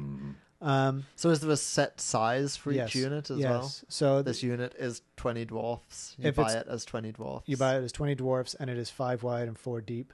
And, and then you can then go to a horde, which is 10 wide and 4 deep or whatever else. And they have different sizes of units, and it's explicitly stated how big they are. Huh. So I like those aspects of it, but the lack of interactivity, and there's not a lot in terms of customization as well. Like there's some magic items, but it's not like 8th, right? So I think that's an interesting thing that people are pursuing. I think there's a bunch of people in the Mid-Atlantic region who have started playing. They've been playing for about a month now with it and enjoying it. So that's one place to go. A bunch of the guys in BC have already switched to playing War Machine. So, for example, Pete Davis, who was a fixture on the Warhammer tournament scene, is gone to War Machine. He's been playing. So that's sad for me. He just doesn't care about fantasy anymore? No, he's Not part of the interested? Chump Hammer podcast. He's basically said Age of Sigmar is, not for him. Away he goes. So War Machine is, obviously being a local company, is one place where people can go. There's it's very much a skirmish game, and I'm sure people know about it. Malifaux is where we're losing people to as well. Isn't that really small though? Very small. Like you have just a gang really, rather than an army. Yeah, like 15 up to 15 models. But the gameplay is very tight, and that appeals, of course, to a lot of people. And the models are nice, which is one of the struggles you have with some of the other games. Is Right, Kings of War in particular. the Mantic models. They look like garbage. I do not like the aesthetics at all.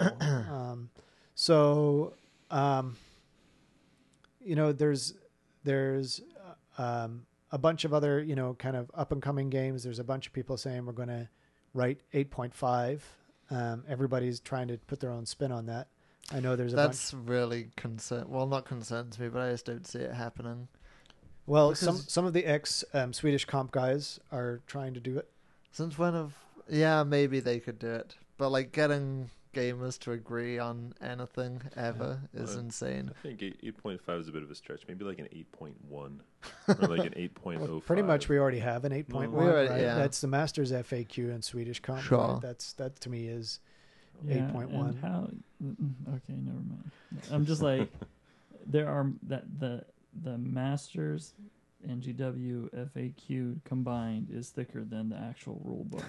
So it needs, like, the whole thing basically needs to be thrown out and rewritten. Right. The barrier of entry just gets higher and higher and higher as you say, this game is built on 8th edition. There's that book. Yeah. It has this FAQ, this comp system, Yeah. and then your army book as well. Well, It's like, if somebody does that, it's going to be a monumental task, and I applaud them for doing it, but I sure hope that it just pares it down, because right. the 8th edition book was needlessly long anyways. Yeah. It needed to be keyworded, it needed to be, just Lots of stuff. So there are various games. There are various efforts to maintain Warhammer. Mhm. Is anyone on the Masters circuit that you've spoken to excited about Age of Sigmar and think that that's what they want their new game to be? None of the committee or tournament organizers. So the people who actually organize the community, none of them are excited about it. No, it's So there might Some be of the them are excited stragglers about in the each models. community, but not the driving force of the community in each case. Is Yeah. not. the models are amazing. Yeah, Some are excited about the models. Some are still holding out hope that there's going to be a big rule book that will put army composition in there, like a mass battle supplement that has been rumored for an August release. So I'm kind of in that camp. I'm hoping, but even then, I look at the system itself and I see a bunch of flaws, and as we've discussed, Games Workshop not so much on the game. So I'm kind of curious to hear from you guys. Where do you see yourself going with the hobby now? Ricky first. me.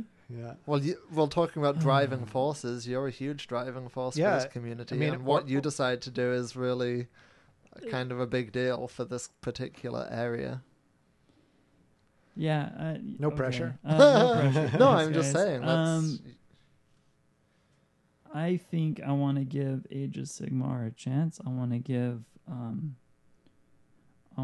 Games Workshop a chance to amend their rules. I think if 6 months from now those 4 pages haven't been updated, I'm out. I probably won't play Age of Sigmar because by then I'll be so bored with it because it's going to get flat quick. I will always be painting Games Workshop models. I started painting the models before I even really cared that it was a game, and I only got talked into playing the game because a red shirt did talked me into trying it. So I'll probably always collect the models, but because tournaments were my main driving force for painting often, or trying to create a tournament army. I can see that slowing down. Plus just the general lack of enthusiasm in the community is going to kind of, it's contagious. Even I'm feeling it. But I'm going to give Age of Sigmar a chance. I'm going to, if, Games Workshop says they're going to support this and this is going to be supported and it's coming.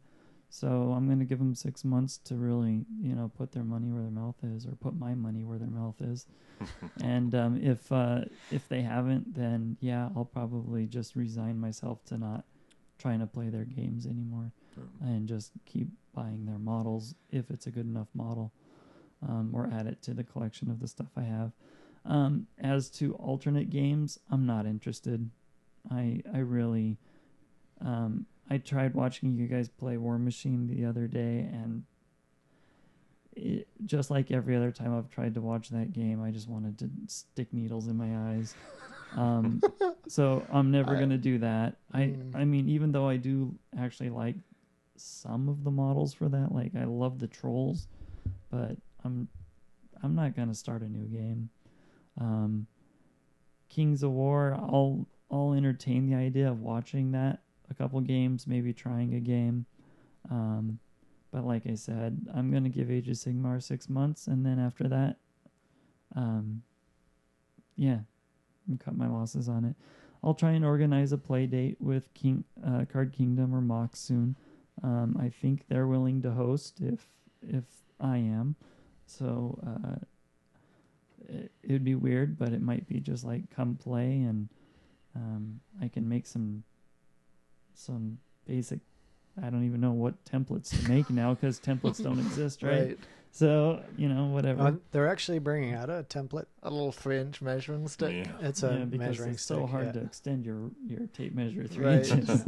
It's $30, I think, and it's Oh, Oh my god. well, it's there's a gimmick, of course. It's in the shape of a hammer, and each side of the hammer measures a certain distance. Yeah. But Well, there's a very common shape used in other games to see if you're 1 inch away, 2 inches away, 3 inches away, right? That's the dimensions on it. So, Jesse, what about you? I mean, hobby-wise, I've kind of just buried my head in the sand. I'm still painting my 8th edition armies. Well, you've also started a bunch of 40K stuff. I right? have, yeah, I was going to get to that. So 40K right now is awesome. I think the rule set seems really tight. I think the competitive scene's really going well. So I haven't actually played a game of 40K in, God, many, many years, but I've started a couple armies up, and that's scratched my hobby itch because, there's all sorts of cool new armies coming out. They're pulling out all these armies that I've wanted to see since, 2nd edition. Like the AdMech and everything else, and there's tons of conversions. Even all the fantasy stuff coming out is a 40K conversion waiting to happen. So, I don't know if I'll ever play it, tournaments and stuff like that, like I did with fantasy. But it's definitely kind of filled that gap for now and kept me busy. Yep.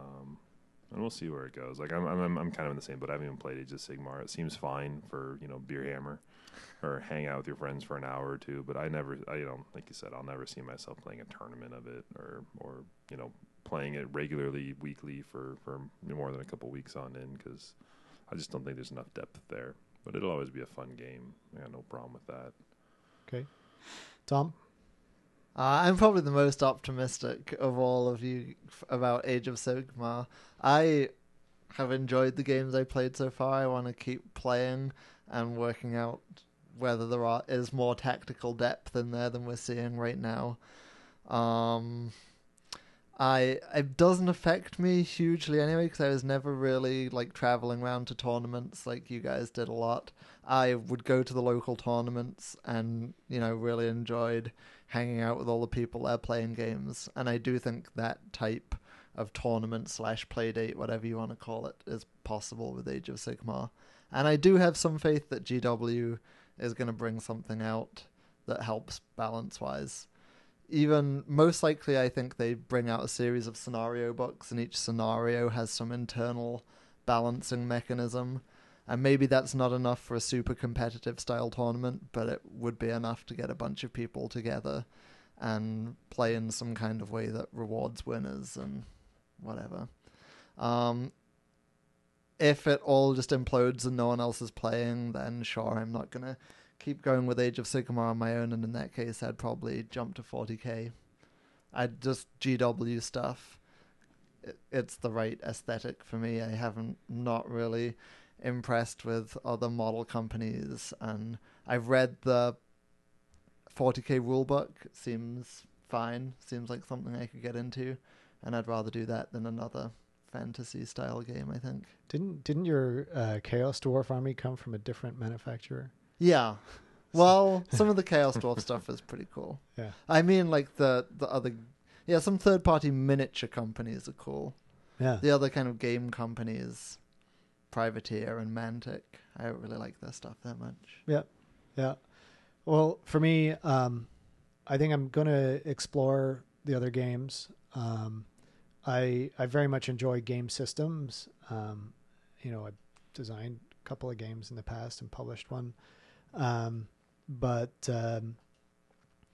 looking at everything that's on the market right now, there's certainly nothing that grabs me the way that Warhammer did. Mm-hmm. There isn't the depth of history in terms of background fluff. Yeah, it does suck. I try not to get depressed, but sometimes that background has been with us a long since time. So long. Since my gaming Since first career time started. I walked into a Games Workshop store. Yep. And yeah. So that part is hard. Frankly, what I'm doing right now is I am designing my own game.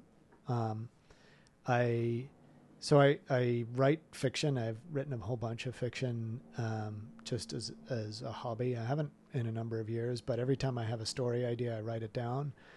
And I picked some of them, and I've started writing a background for this game, and I'm really enjoying doing that. And I'm building out a rule set, trying to give it the depth of something like Warhammer or War Machine, without the unnecessary complexity, which is, a really interesting challenge to try and do. Mm-hmm.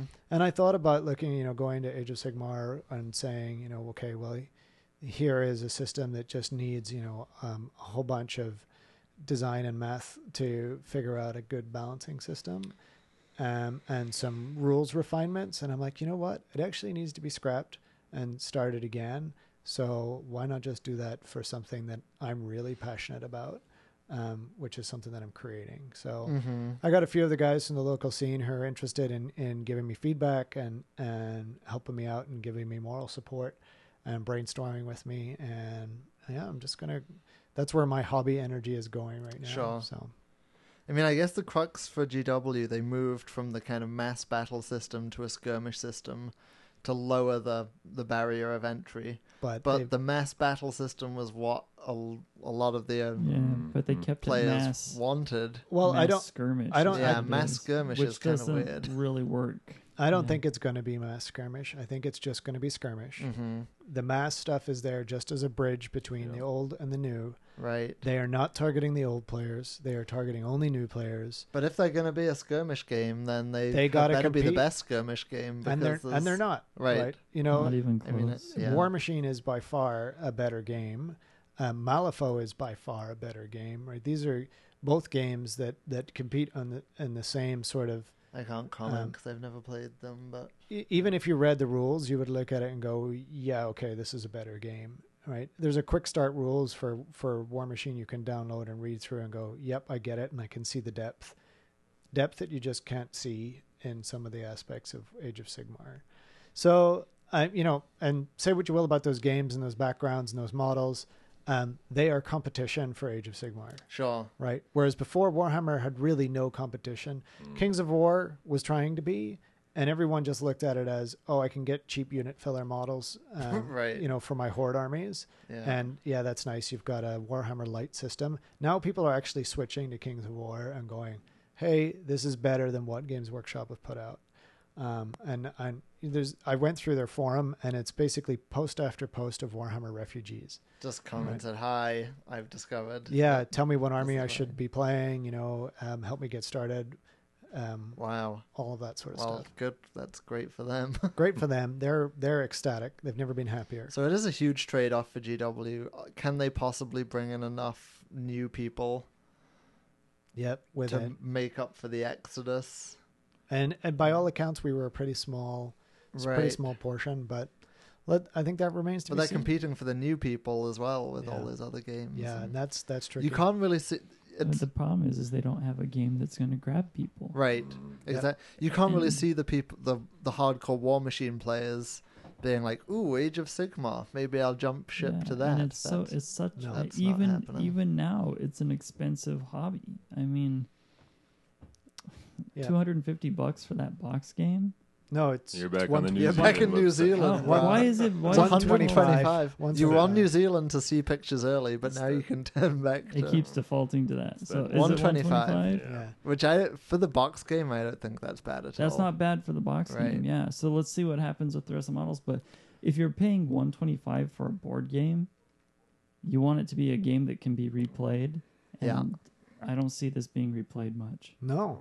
No, there's no. I mean, you played that box set. You'll play it 4 or 5 times and go, okay, now I know everything there is to know about Age of Sigmar. Yeah, and I'm because done. there's no like, oh, you mean I get it 3 games in. Finally, I get what I can do with that one weird tactic, that one weird rule that one thing has. It doesn't. I'm Doesn't not exist. so sure. Yeah. Well, I'll buy the big book when it comes out. And I'm getting the And we'll box play a set little this bit. weekend, Yeah. and we're gonna play it straight out of the box. Sure. And we're gonna see. And if What it after the feels like. box and after the big book, Mm-hmm. just give it those chances. And then Well- if we don't like it, everybody can No, jump I ship. said 6 whatever. months. I'm Yeah. going full 6 months. I'm playing through till the end of Masters. I still want to go to Masters. I want to meet all the people that I've only met online Uh-huh. as part of that community. And, that'll be, if nothing has surfaced between now and then, that'll be the last time I play 8th, last time I play Warhammer. And hopefully by that stage, I'll be able to say, hey, here's a game. Why don't you guys test it out? Mm-hmm. See where it's at. All right. So I don't think we're going to be talking anything hobby. We've talked pretty much nonstop about this new game and how it has affected our hobby and our community. So I think all that really remains is to sign off. This may be the last podcast episode. Yeah, I know. If something amazing and exciting comes where we can really get enthused about it again as a group, we'll get back together and we'll record and we'll publish more. But if things go as they seem to be going at the moment, and then I doubt that we'll have another episode. So It's depressing.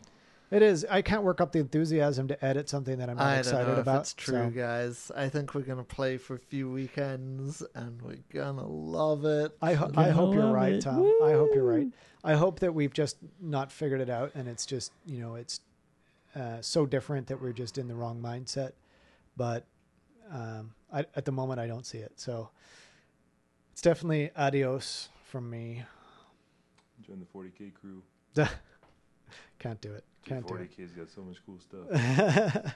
Gorkamorka, just putting it out there. More time. Just Play wait till you Wartime, see. yeah. I'll play some. I still got my Wartime Warband. Yeah, back from the days when Games Workshop was a Games Workshop. Right. I'll play dead hobby games all day long. Wartime, Gorkamorka, Necromunda, Blood Bowl. Yep. I mean, Yeah. Warhammer 8th edition, still awesome. All right. Well, on that shiny, happy note, All I right. think we'll say goodnight. Night. Yeah. All right. I thought we were out there.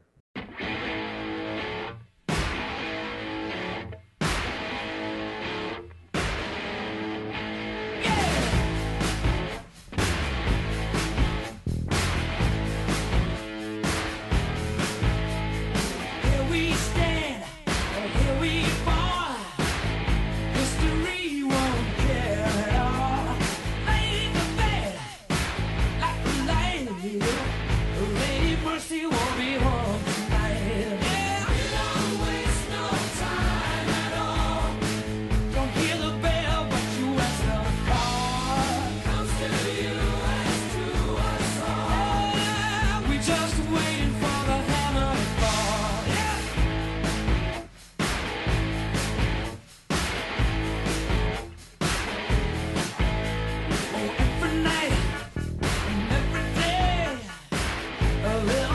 of you is falling away. But lift your face, the western wailing. Build your muscles as your body decays. Yeah.